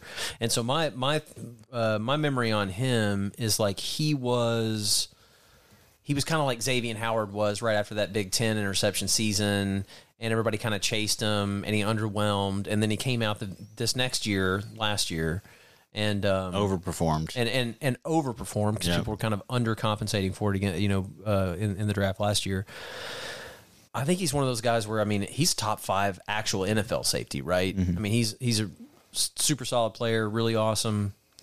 Is there something to when a defensive player gets a little older and they lose that quarter of a step, that half a step? Now, I know he's still pretty young, 26, 27. 25, yeah. Oh, 25. Yeah. Well, maybe it doesn't apply here, but I just wonder if you were to look at a chart of the older safeties, specifically free safeties, the more tackles they start racking up instead of interceptions and pass deflections. Like you're faster, you're running more wild, you're covering a lot of deep zones and so on, whereas maybe as he's gotten a little older, he's spending a lot more time up closer to the line of scrimmage. It's tough to see that stuff unless you're a pro watching film and stuff, but it's just kind of what I'm imagining. Is that way off? Is that the kind of thing I was gonna say, happens? So his usage. Yeah, I was going to say, what was the usage? This is where I'd be curious here. 2021, 911 snaps. Never forget. Never forget. At free safety. Reminds me of that tragedy. Thanks, Sam. You said the quiet part out loud. 119 in the box, 107 at slot. So, yeah, this guy is dominating at free safety. I mean, that's 90% of his snaps, 85% of his snaps at free safety. Definitely a percent of his snaps. Some percentage of his snaps at free safety, for sure. But, yeah, I mean, those tackle numbers, that's by far the highest of his It's career. bonkers. And this illustrates, I think, beautifully, because this is not the highest scoring season of his career. That would actually be 2019, which he had like 2 more points, but still. He had 5 picks, though, and he had 3 touchdowns. Maybe. Yeah, so that was the point. Was this illustrates when we say big play versus like a tackle heavy, this is big play scoring, big 3 scoring here. 124 tackles in 2021 compared to 68 in 2019, and yet he still outscored that 2021 season in 2019 by 2 points. So that shows you what kind of, when we talk about the variability between tackle heavy and big play scoring, this is where you see it, that a guy can have almost double the number of tackles and still not outscore his season from 2 years ago. So this is something, I mean, we've got to fade this, right? Yeah, I think so. I mean, Some of the highest tackle numbers by any DB I would of imagine, last season, I would imagine. I'd imagine that's his career high. That will be his career high. I mean, that's almost tackles. 45 more than the next highest season that he had. He was probably frustrating too, though, in that 2019. I bet he was frustrating week to week. He was never a guy that you wanted to start. It was like boom. It was boom bust weeks, right? He'd have those big games where he'd have a pick 6 or something, but then he'd suck it up the next week. You never knew when to start that guy. Because because think about it, Minka's never been like, he's not like highly regarded in IDP circles, really. Yeah, I think that's right. That's right. Yeah, he's more frustrating than anything. Next year, I think he's gonna. That's the thing. He's gonna. People are gonna have to draft this guy high now, and he's probably gonna let him down again. Yeah, I'll pass. Yeah. Yeah. No, thank you. And that's what I was getting at, was that for the first time after earning this moniker of this big play safety, that suddenly Minkah Fitzpatrick turned into like the steady Eddie tackle machine. And it was just such an outlier for what his career has been historically that I just have to fade those tackle numbers. I mean, yeah, I wanted to pull it up here. So, yeah, he was the highest number of tackles for the DB position at 124. The next closest was Jalen Thompson at 121, Derwin James at 118. So I just don't see a world in which we have a guy playing 9/11 never forget snaps at deep safety, leading the NFL in tackles for the safety position. Yeah, that's nuts. That's way crazier to me than Trayvon Diggs' 11 interceptions. Yeah, I mean, it's a bad look for the usage community for sure. It's a bad look for the Steelers linebackers. What the hell were those guys doing? Yeah, well, that hasn't gotten much better. Yeah, were they just like running toward like opposite corners of the field, leaving like a big chunk for Minkah Fitzpatrick to come up and soak up these tackles? It'd be nice if Terrell Edmonds could do something. Yeah, Edmonds, what we doing? The Edmonds family just continues to underwhelm. Yeah. Jordan Poyer sits here at number 10, gentlemen. 93 total tackles, 77.7 overall grade. Graded very well, except in run defense where he was average at 55.9, 95% of snaps across 16 games played, averaged 14.1 and 10.82 in his last 5 games. And that 14.1 was for the season. That was second best among all safeties, only behind Derwin James. So I was going to say, Jordan Poyer, Bala. I mean, kind of in the Harrison Smith mold for me, Sam, that he is just consistently excellent and continues to be underrated from one year to the next. Well, would you say he's underrated? I mean, I think everybody knows about him now, right? I don't know. I mean, you put up, what, 4 or 5? I think he's had at least 4 straight safety one seasons. At least. I will say that if you looked at his career, most of the years he's played, he's been underrated. Yep. So I agree with you there. Man, he is awesome. He's one of my favorite safeties ever. Sam was a early adopter. Mm-hmm. I remember Sam had him when he was labeled as a cornerback in RSO. Right. Yep. And then he was just still awesome to have as a safety. Yep. I think he was a waiver wire guy. I remember you were like worried, like, oh, he's not going to be a Chico anymore. It didn't matter. No, it didn't matter. You still want that dude on your team. He's put up just insane numbers, y'all. I mean, since 2017 when he got to Buffalo, 228 points, 211. A little bit of a down year in 2019, 180. But then 211, 225. I mean, again, I'm pretty sure that's sheesh. 5 straight top 12 finishes. Mm-hmm. Yep. And then there's like 4 of those are top 5 or 6. Probably. He's been the most consistent safety in the NFL for IDP for the past half decade. Yeah, so it looks like he is angling for a new contract. I thought I had seen something about that the conversations were ongoing. I think he's at training camp. He's practicing, but he wants a new deal because his deal is expiring, I believe. Yeah. Good luck to him. He's 31.3, so still has, again, Harrison Smith is going to be 34. So, I mean, this guy can still get another massive contract, I think. Yeah.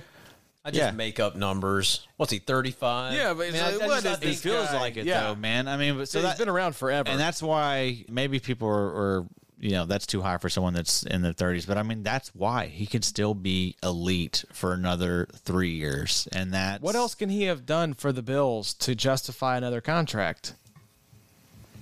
I mean, he's been as excellent as you could possibly want after arriving there. I can't imagine them letting him go. I don't think so. Depends on, I guess, what this team looks like, but we all expect them to be in the Super Bowl mix. So yeah, pry that window open for as long as you can. Pay this guy. Yeah, they're in it. I mean, they need to. And you need that because who are your linebackers? You've got Milano there, but you're about to lose Edmonds, so kind of shore up the spine of that defense. Don't lose those guys. Yep. So let's talk about number 9 on your list, Addy. And I have seen this guy plastered all over every breakout and kind of future star of not only the IDP world, but defensive football in general. Who's the next guy we're talking about here from the New England Patriots? Mr. Kyle Duggar. 92 total tackles in 2021, 5 tackles for loss, 4 interceptions, 1 fumble recovery, 5 pass breakups, and 2 quarterback hits. Graded really well. 69.7 overall PFF grade. He had a 73.7 coverage grade. Played 77% of the snaps, which, I mean, that's a little low, in my opinion. I mean, they do have the thing with him, and in 2022 is they do have a lot of competition back there. Yes, Adrian they do. Phillips is very good. They did bring in Jabril Peppers. We think he's butt for the most part, but maybe it doesn't increase much. Maybe it does. I mean, we know Belichick don't give a damn about any of these players' feelings. Literally just said, we don't really do things like naming offensive coordinators on this team. I was like, that's the most Bill Belichick thing I've ever heard. Because there's all this speculation. Is he going to call plays? Is Joe Judge going to call plays? Is Matt Patricia going to call plays? Bill's like, we don't really do titles here. I was like, okay, Bill, whatever you say, bud. Guess you also don't have someone who handles your wardrobe either. Sam, I have a philosophy of not rostering Patriots because I just hate the New England Patriots franchise, and I'd rather not win with them on my team. But they've also not been a team that's super friendly for either offense, but especially IDP. What's your general attitude toward Patriots IDPs and then towards Kyle Duggar in particular? Well, I think people have had some success with Patriots linebackers in the past. Safeties are a little choppy. Maybe Patrick Chung was good to have at one point, but I think you're right to watch out for some of the IDP things going on with the Pats. They're such a finicky, weird team, and they rotate so much, and they guys can get in the doghouse real quick. But in terms of the actual NFL football player, I just think it's another instance of, unlike with their wide receivers, the Pats just turning some relative nobody, reaching up and grabbing him in the second round, and turning some nobody from a nobody school into an outright superstar. And I think that's what we're seeing with Kyle Duggar.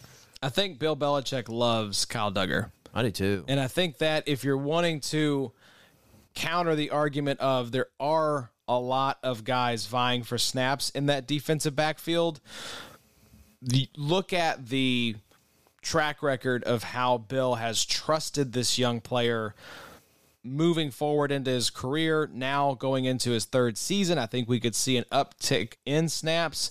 But you're right, Addy. Bill Belichick does not give a damn about your feelings or your fantasy team. So this feels like one of the riskier propositions here in the top 12. Sure. Now, we do love the usage, though, for Duggar. 606 snaps out of his 734 were in the sweet spot. Again, that's the DL box or slot.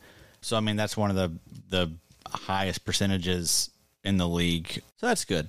But, yeah, I mean, how much more is he going to get? Probably not much. But I mean, maybe we could see 80 to 85. I was going to say, what's the ceiling in your mind? For me, it is in that kind of 80 to 85, range. Yep. So, from one player in Jordan Poyer to another looking for a new deal, the Colts slot cornerback Kenny Moore put up 102 total tackles, 6 TFLs, 4 INTs. Kenny was blessing you left, right, and center last year. 97% of snaps across 17 games, 13.6 points per game, and 13.05 in his last 5. Kenny, L'Jarius Sneed, the two pillars of the Adam Markham school of drafting cornerbacks. I don't know. I love Kenny Moore. If I was to get a jersey for the Indianapolis Colts tomorrow, it'd probably be Kenny Moore. We love the story. We love the player. We love the person. And we love the production for our IDP rosters, Addy. Dog. You got that dog in him? Absolute dog. I mean, we've seen it for 3-4 years now. I mean, just elite production from a slot corner in Kenny Moore, and I mean he's getting better. He's not slowing down. I think that the popular narrative probably would have been to fade this guy after the last couple years, but I mean he's just proven that he is a playmaker and a good player and one of those guys that you shouldn't fade, and because he's fun and he just makes the game, more enjoyable. And he's a CB. Yeah. Like, what other better options do you have at cornerback besides Kenny Moore? Yep. So here's the thing. I firmly believe he's going to get paid.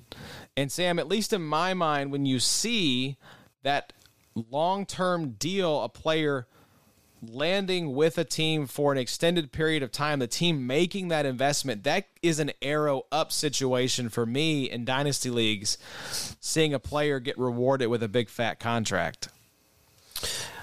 I mean, I always like seeing players getting rewarded. I like seeing these guys get paid. So I hope he gets paid. I'm a big fan of Kenny Moore as well. I mean, he's an exciting young player. I just love corners that tackle well, that really throw themselves into plays, and he's defying odds. I mean, if you were to say, hey, let's talk about this, let's think of a corner that's been elite for 4 or 5 years now. I mean, 4 or 5 years is about the shelf life of a good corner. You know what I mean? So he's on. I'm not saying he's on borrowed time. I think he's special, but man, if you look at the shelf life of corners across the board. Well, I mean, I'd love to have him, but he could be. You're right, though. He could be. Is this someone you maybe think about selling? Maybe. I mean, he is coming off his best year, and he has put up some good years. But I mean, he's coming off his best year, 102 tackles from a corner. My philosophy is if someone wants to come pay me a handsome price for a corner, what are you selling them for? And it's different if it's a cornerback required league. if it's CB required, I need a second. I was going to say a second round pick's what came to mind. So a late second is fine. I think if I got a second, I'm probably moving Kenny at that point. On sleeper, are you moving him for a third? Yeah, for a third, I would do that. Okay. Yeah. It's like what's 100 tackles worth to you in a league, and 100 tackles at a position where you're not normally getting that kind of production. That's where I think you see the 1 round bump, I think, for me, in asking price. Yeah. If it is CB required, you got to pay more. I think I want a little more in sleeper still. You think so? Maybe, but I'm a fanboy, so maybe you're right. How'd you come up with second? Like, how do you think that's about just gut. what you I mean, just gut. Yeah. Okay. I'm not going to sell him for a third and a cornerback required. No, that's not enough. Right? Because I mean, we know how it's rare to find like game changers or guys that are going to give you an advantage at that position. So like when you have a guy like a Kenny Moore, a Jalen Ramsey, a AJ Terrell, I'm just going to hold them. It's the same thing with like the same principle with like defensive tackle, right? There's just not a lot of elite options. So if I have Kenny Moore, I'm not selling him I'm not going to sell him for third. So I'm going to need a second to sell him. Of course, if we're talking about like an RSO league where you've got him on a contract, I mean, if you just got 1 or 2 years left, man, right. just let it ride. I got 3 years with him, and he's hardly anything. I'm not selling him for you're going to have to pay up to get him off my team. Let's talk about Xavier McKinney. 93 total tackles, 75.4 overall grade on 97% of snaps. Played all 17 games, y'all. 10.9 points per game, but only 6.3 in his last 5. Addy, what can we expect to be the story of Xavier McKinney now with Julius Peppers out the door and only Logan Ryan out the door and only Julian Love standing alongside him? I feel like if I'm reading the tea leaves, that's why Xavier McKinney is sitting here at 7. Right. Exactly. Like, I feel like, who's the best candidate to man that box role? I feel like he probably is. I know Julian Love is pretty versatile, but for the most part, he's been a guy that's played primarily deep. Xavier McKinney had experience kind of doing both. But yeah, right. That Peppers, Logan Ryan, both box bangers, both gone. Xavier McKinney, even when he wasn't getting those box snaps, he was still very useful for us for IDP. I think what he finished in the top 12 based, off of some monster weeks. I like Xavier McKinney. I think the best is yet to come with him, and we could see him. I called for it last year that I thought that he was a guy that could kind of ascend to like the Derwin. That was one of your flag plants, I believe. That was like a hot take for me, kind of. But I may have just been a year early on it. Everything's really lining up for McKinney. This is year 3. He's shown that he doesn't have a problem being a guy that can get tackles. So I like McKinney. Can he be a 100 tackle guy plus a playmaker and be elite? 93 total tackles, 5 picks, a defensive touchdown, 10 pass breakups on 97% of snaps. 93 the quietest 93 total tackles. I was going to say at safety. Have we seen his ceiling? No. I think there is another step or two up the ladder that Xavier McKinney can go. He can be a top 5 safety. I agree. He's knocking here on the door with the number 7 ranking. Sam, what's your temperature on Xavier McKinney? Are you about where Adam is, that this guy has top 5 upside for 2022? Yeah, I think so. I started paying attention to him last year when I thought I was really smart by acquiring Logan Ryan because he was categorized as a corner, and I knew he was going to play safety, and I thought, this would be great.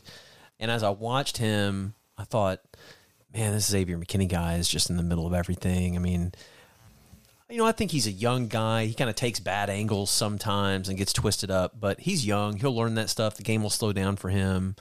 He's just an excellent tackler. I just think he's a great big play IDP stud with a high floor, and I'm excited about him. I agree with Adam.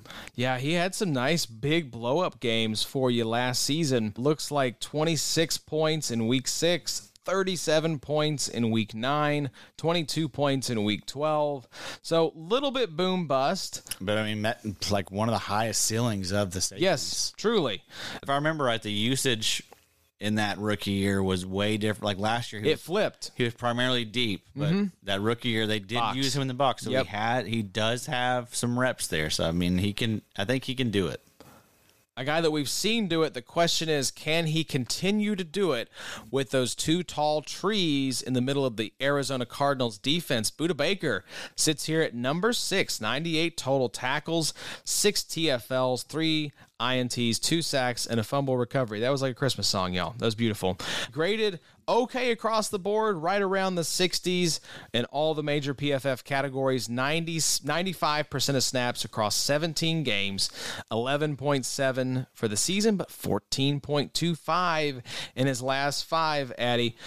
This is a curious case. I feel like most rankers would probably have Budda Baker inside the top 5, if not the top 3. So what is it that bumps him just outside here to number 6 for you? Not much. Just there's some talent in front of him. I do think about that concussion a good amount. Oh, that big hit he took near the against end zone? Cam Akers. Oh, God. Where he got just laid out. I do think about that quite a bit. Budda Baker is a smaller safety.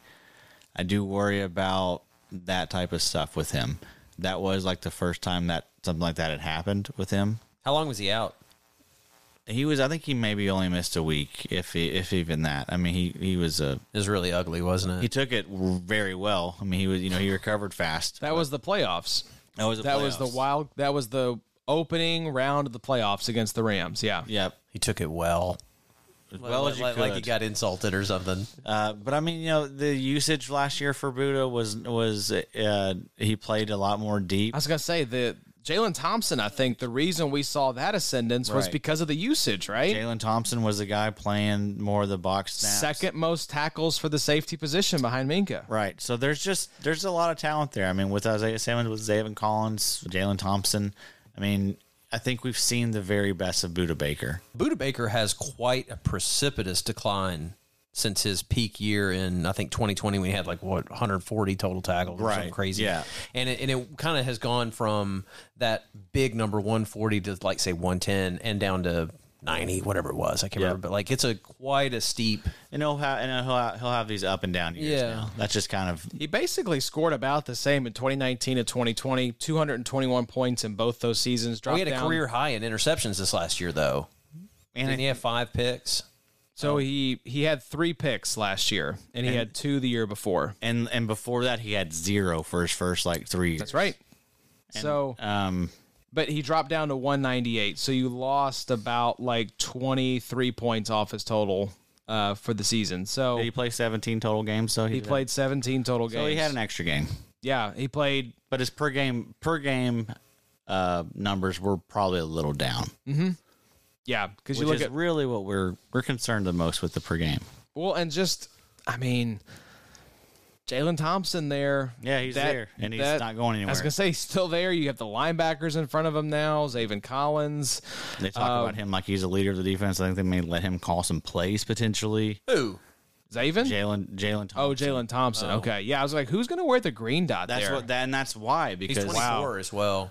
That's why, is because they don't really feel like they have an established linebacker, Wow. All right, let's move on to number 5. Blitz boy, sits boy, hand injury boy, Jamal Adams.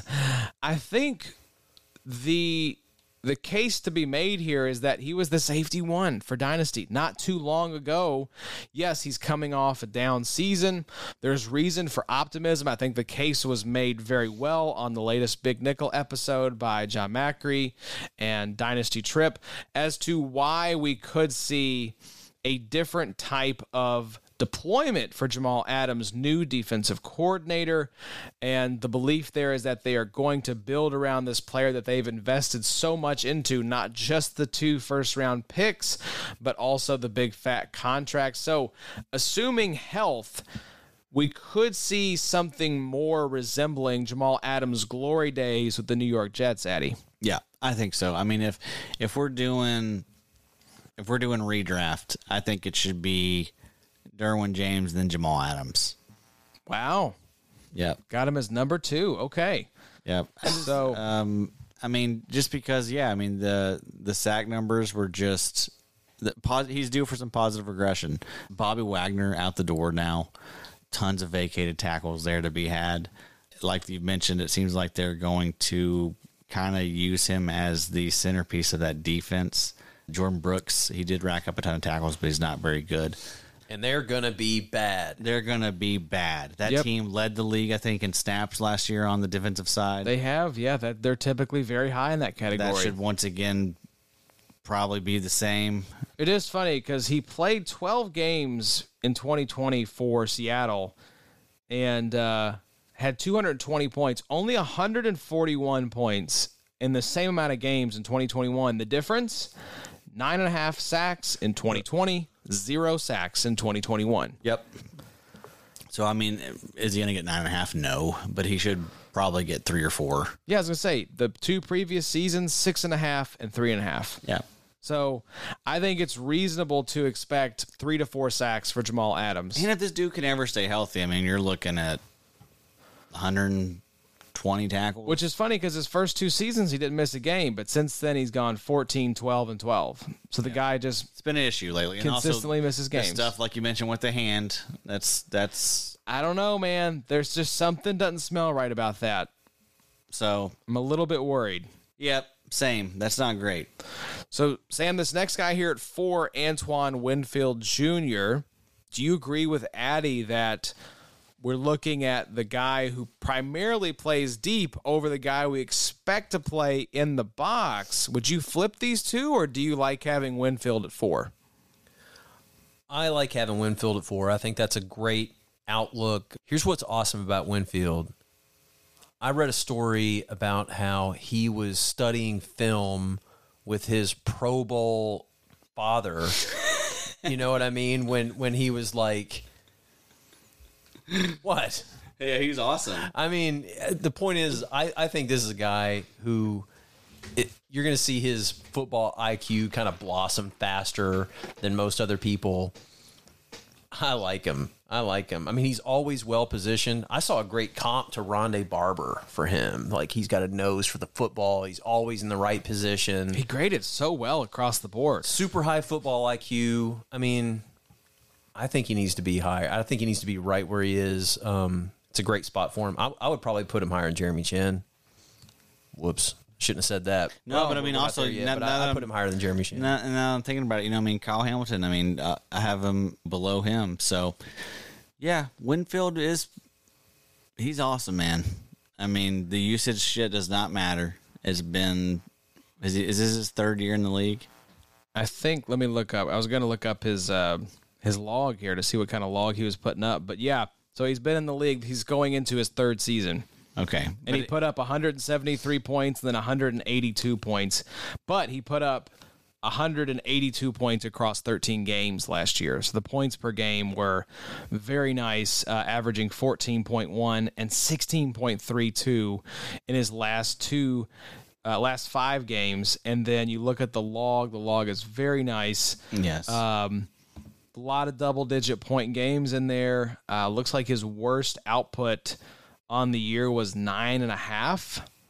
Here's a good one right here for you for Antoine Winfield. So 8.5. He had 4 games over 20 points. That was the most in the league.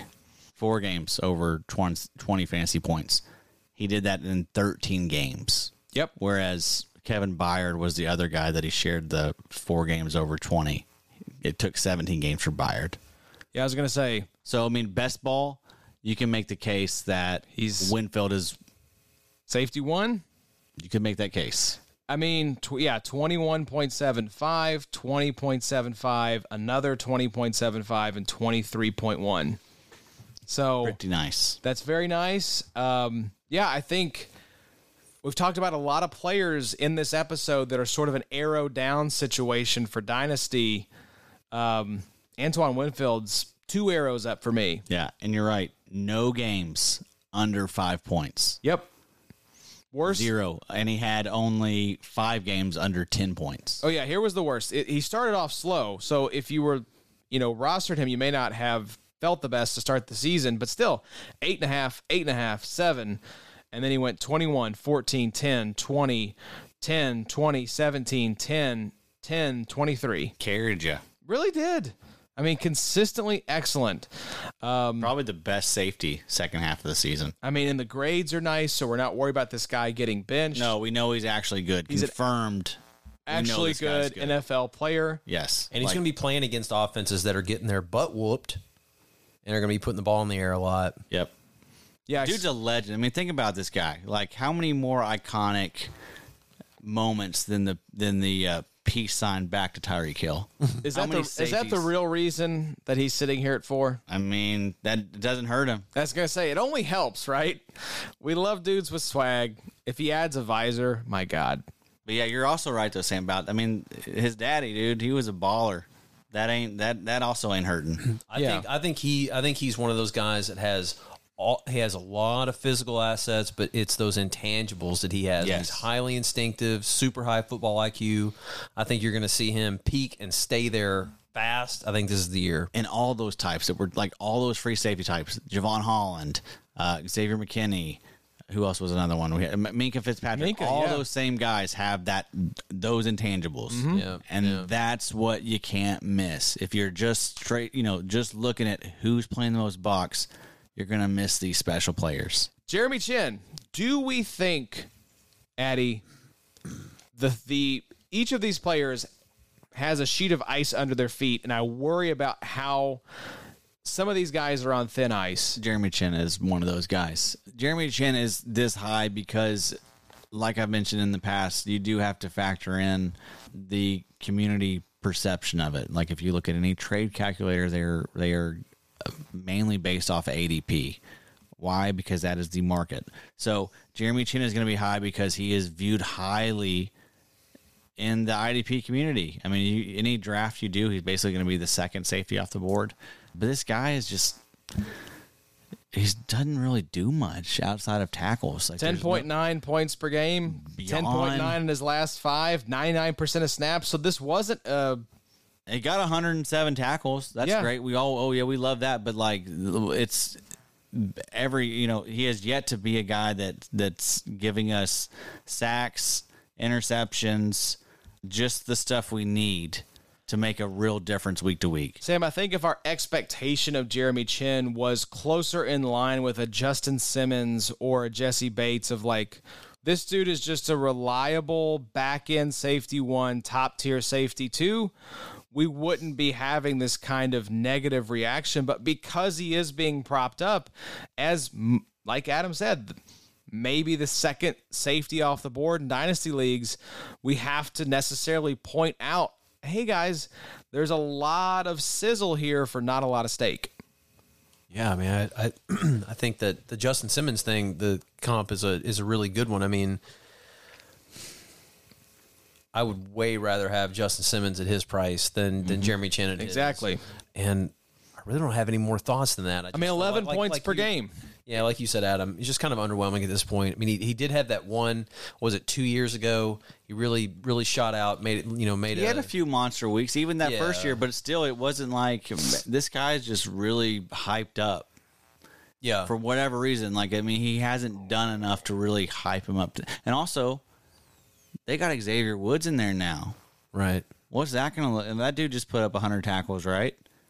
What's that going to look like there?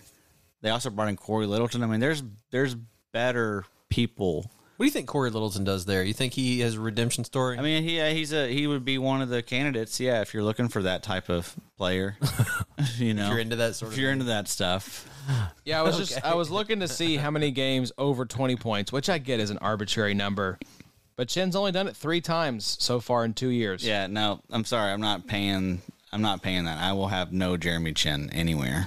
Yeah, this just seems like and this is why we're talking about in the dynasty context, is because we're kind of holding our breath. It's the Chase Young equivalent of like, we're holding out hope this guy can reach another level. And maybe he does, but boy, you're paying sticker price right now for something that doesn't quite match the actual value you're getting back. Yeah. And maybe you're holding a lottery ticket that accrues in value, and 2 years from now, that's going to look like a bargain because he's the best safety in football, averaging 15, 16 points a game or something stupid.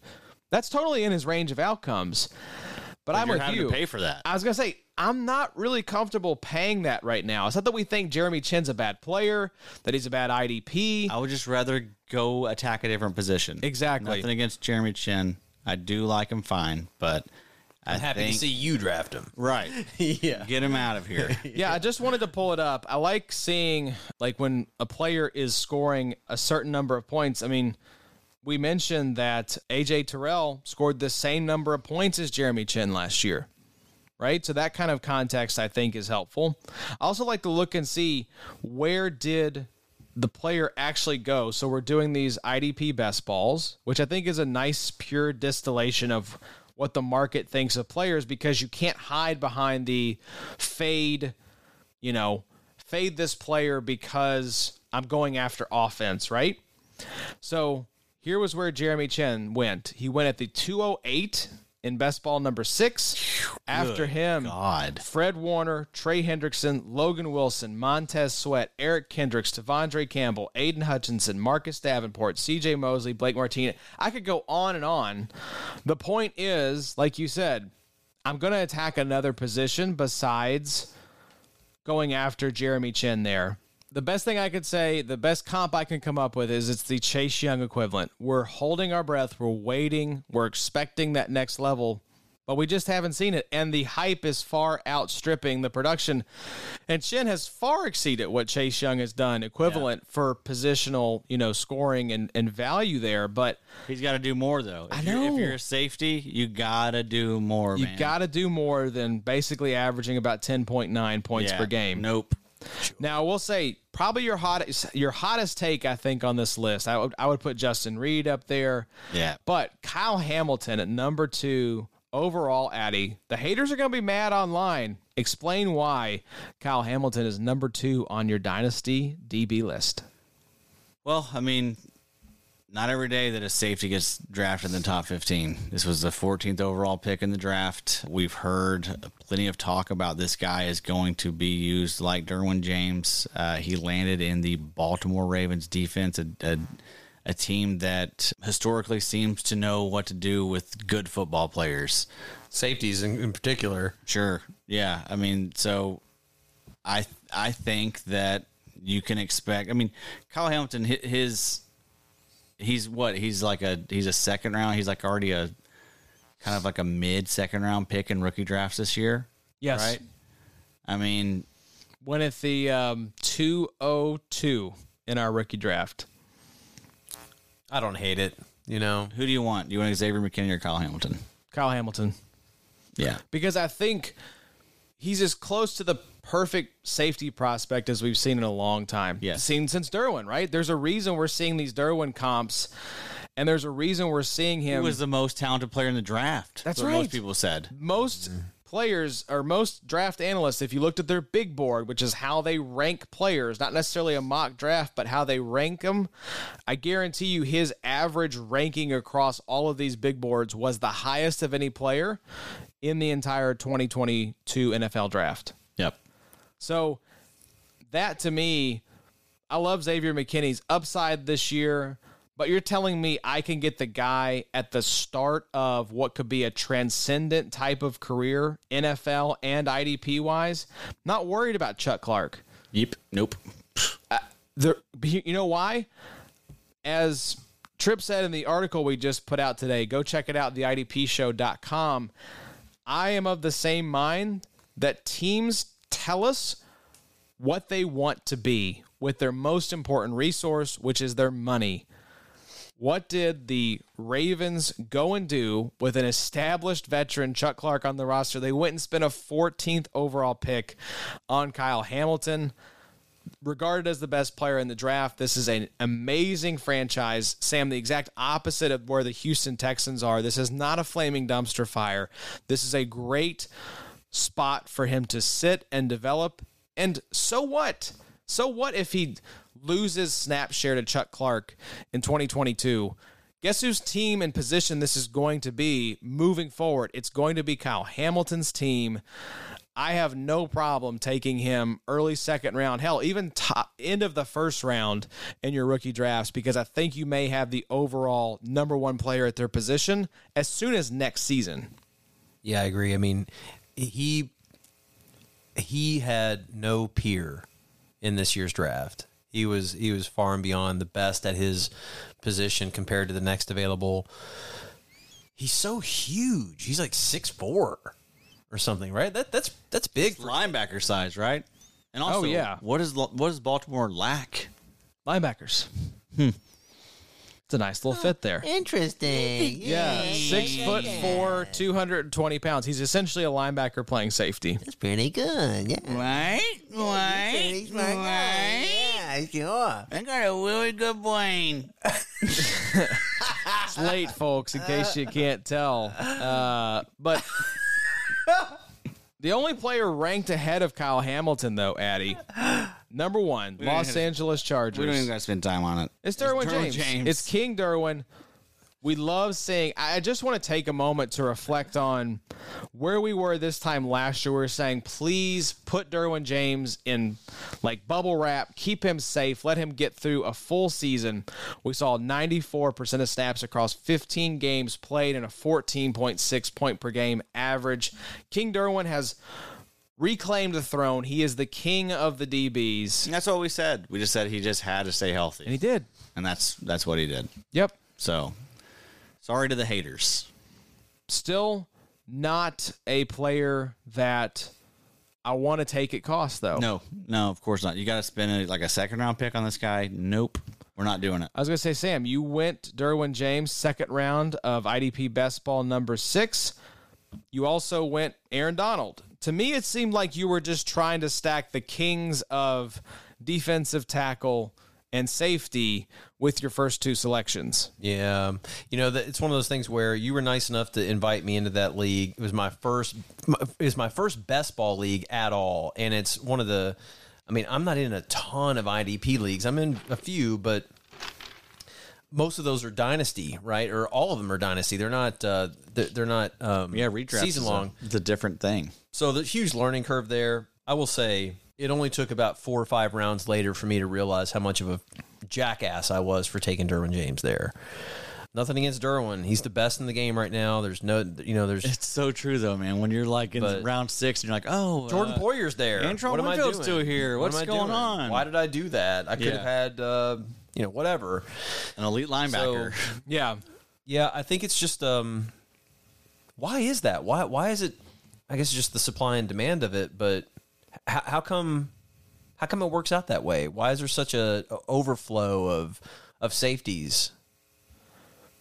I think it has less to do with how the dynamics of where the safeties fall in terms of upper tier, middle tier, lower tier, and more about what we're seeing with linebackers. Mm-hmm. That to me is, I think, the biggest factor influencing what's going on here. And the narrative. The narrative's always been, you got to load up on these edge guys. Yes. So that narrative's still there. It's still there. And then we have this new thing of, there's less 3-down linebackers. That's right. You have to grab the linebackers early and often to the point where even if this sort of edge rusher early and often mentality is still there, well, now it's just morphed into, okay, linebacker first, then edge rusher. So then safety is getting pushed further and further down the board to the point where even if a Derwin James or a Jeremy Chin goes off the board in the second round, you get into the 5th and 6th round, and because it's been 58 of 60 linebackers and DLs that have been taken, you do have the third best safety available in the 6th round to take. So I think there's part of it where there's still probably a bad pick. It's still probably a bad pick to take like Antoine Winfield there, though. It is. You probably still should go Chandler Jones or Khalil Mack right there. Exactly. Yes. And I think there's also something to be said about there's a bigger, fatter middle class of safety now. Whereas, there's probably, in my mind, there's this tier of like Derwin James and Kyle Hamilton. Then there's sort of this Jamal Adams, Jeremy Chin, Budda Baker, Xavier McKinney tier, like in the kind of second class. Yeah. And then there's just sort of like a big fat 30-person kind of safety middle class where I'm like, yeah, I'll take any of these guys. Yeah, they're right? all the same. Right? They're all in that kind of 8 to 12 point average window. None of them get sacks. No. Like really, like that's the difference. I think like those first 7 or 8 safeties, they all get big plays. Some of them get picks. Some of them get sacks. Yeah, that's really the difference. Here's an image I've got in my head of that best ball league. Was it took until about the 10th round. And then what do you see when you're queued up for your pick? Well, if you sort it by ADP, the first 30 of them are defensive backs. And then you finally find some scrub that fits into the slot you need. And it's like, well, I got Derwin James. Great. But, Dynasty League, there's no question about it. Derwin, maybe Kyle Hamilton blows up and becomes what we all think he can be. But, man, right now, Derwin James is the man. Yeah. It's going to be tough to knock Derwin off that mountain. And that defense we think he gets a new contract. That defense is going to be so much fun. That team's going to be sick, man. That division, God. Football is going to be so good this year, Football, boys. AFC West, give me all that. Yep. Yes, please. Every single game. Are Chargers number 1 D? That's a great question. They've done a lot, haven't they? Because, just like any other position, you want to pick the people on the rise rather than the ones that are, used to be the number 1, like the Bills. The Bills they're still good. Technically, were number 1 last season. The Chargers have probably made the most impressive moves. J.C. Jackson, Khalil Mack. Sebastian Joseph Day. They also brought in Austin Johnson. Yeah, exactly. Remember, Asante Samuel's another, second year coming in for him. Kyle Van Noy brought him in as well. He's a heady player. Yeah. I just think that Derwin's team healthy. Yeah, you know healthy. Where are the weak spots on that team? I guess you could say linebacker, right? With Drew Tranquil and Kenneth Murray. Troy Reader there now. Get you a Reader. So not the best linebackers, but who cares? You can disguise that team is stuff. stacked. Doesn't matter. That is a stacked team. Should be a lot of fun. Khalil Mack still got juice. I can't wait to see what he does. Yeah. Yes, sir. If he can stay healthy, he's kind of a janky guy nowadays. A lot of those older edge rushers all got big fat deals though in free agency. Man, I love those edge rushers this year like that, like those 5th to 6th round picks, like the Khalil Max, Chandler Jones, Von Millers. Yum. That little 3-pack right there is very nice. So good. So great. Sam comes in and we just get to gabbing. Well, Like a bunch of chatty Cathys. That's right. Yo, we love each other's company. So it's midnight. I'm incredibly jet lagged, and now I have to go edit this episode. So we are going to. Got a massive I headache. got a Yeah. good brain. Yeah. Got a real good wine. Will Goodwayne. Eddie, give a shout out here. I should have mentioned this. This is bad hosting by me. At either the ad break or the top of the show, we got some new music on the pod tonight. Shout us out our new musical artist that you've uncovered for us. Our boy Trap Steve. Trap Steve has some bangers, y'all. Yeah, he's a hip-hop artist from this area. I think he mainly is from Louisville. I was going to say Louisville, right? Yeah, but I mean, he lived here in BG for a little bit. Guy's just good. Guy's really good, and he's constantly trying, changing things up with each new album. But yeah, this, young kid that, you never know, could be the next Jack Harlow, could be big time. The songs we're sampling tonight, Bonnie and Clyde and West Coast Dreamin'. So go check him out on Spotify before he becomes the next Jack Harlow. He's a good kid, that Trap Steve. Good kid. We do love Trap Steve around here, Sam. Hope you guys have enjoyed this episode. We are very excited for next week. John Macri will be back in the feed with the Big Nickel, bringing on Justin Varnes from Fantasy Points to talk about best values in your IDP draft. So it's good to be back, fellas. Thanks for having me back. It was a great time. Sam, thanks for coming in, man. Always good to have you in the Sode Shack, and we'll do it again here soon. All right. All right. Well, until next week, y'all take care. We'll talk to you soon. Today, yeah. Let me take you away, yeah. Away. We can take a trip to anywhere you wanna go. Tell me what you need, yeah. Everything in this, I'm on like it high key, yeah. We gon' keep it on the low, yeah. We can keep it on the low. Wanna keep it on the low, I'm too high for that. When I'd rather be alone, just writing raps. Cause everyone fake, but I'm used to that. They done broke my heart and stabbed my back. Ain't no looking back, I done packed my bags. I ain't tell no one, they won't miss me till I'm gone. Done turned off my phone and threw it in a pond. Cause nothing feels right when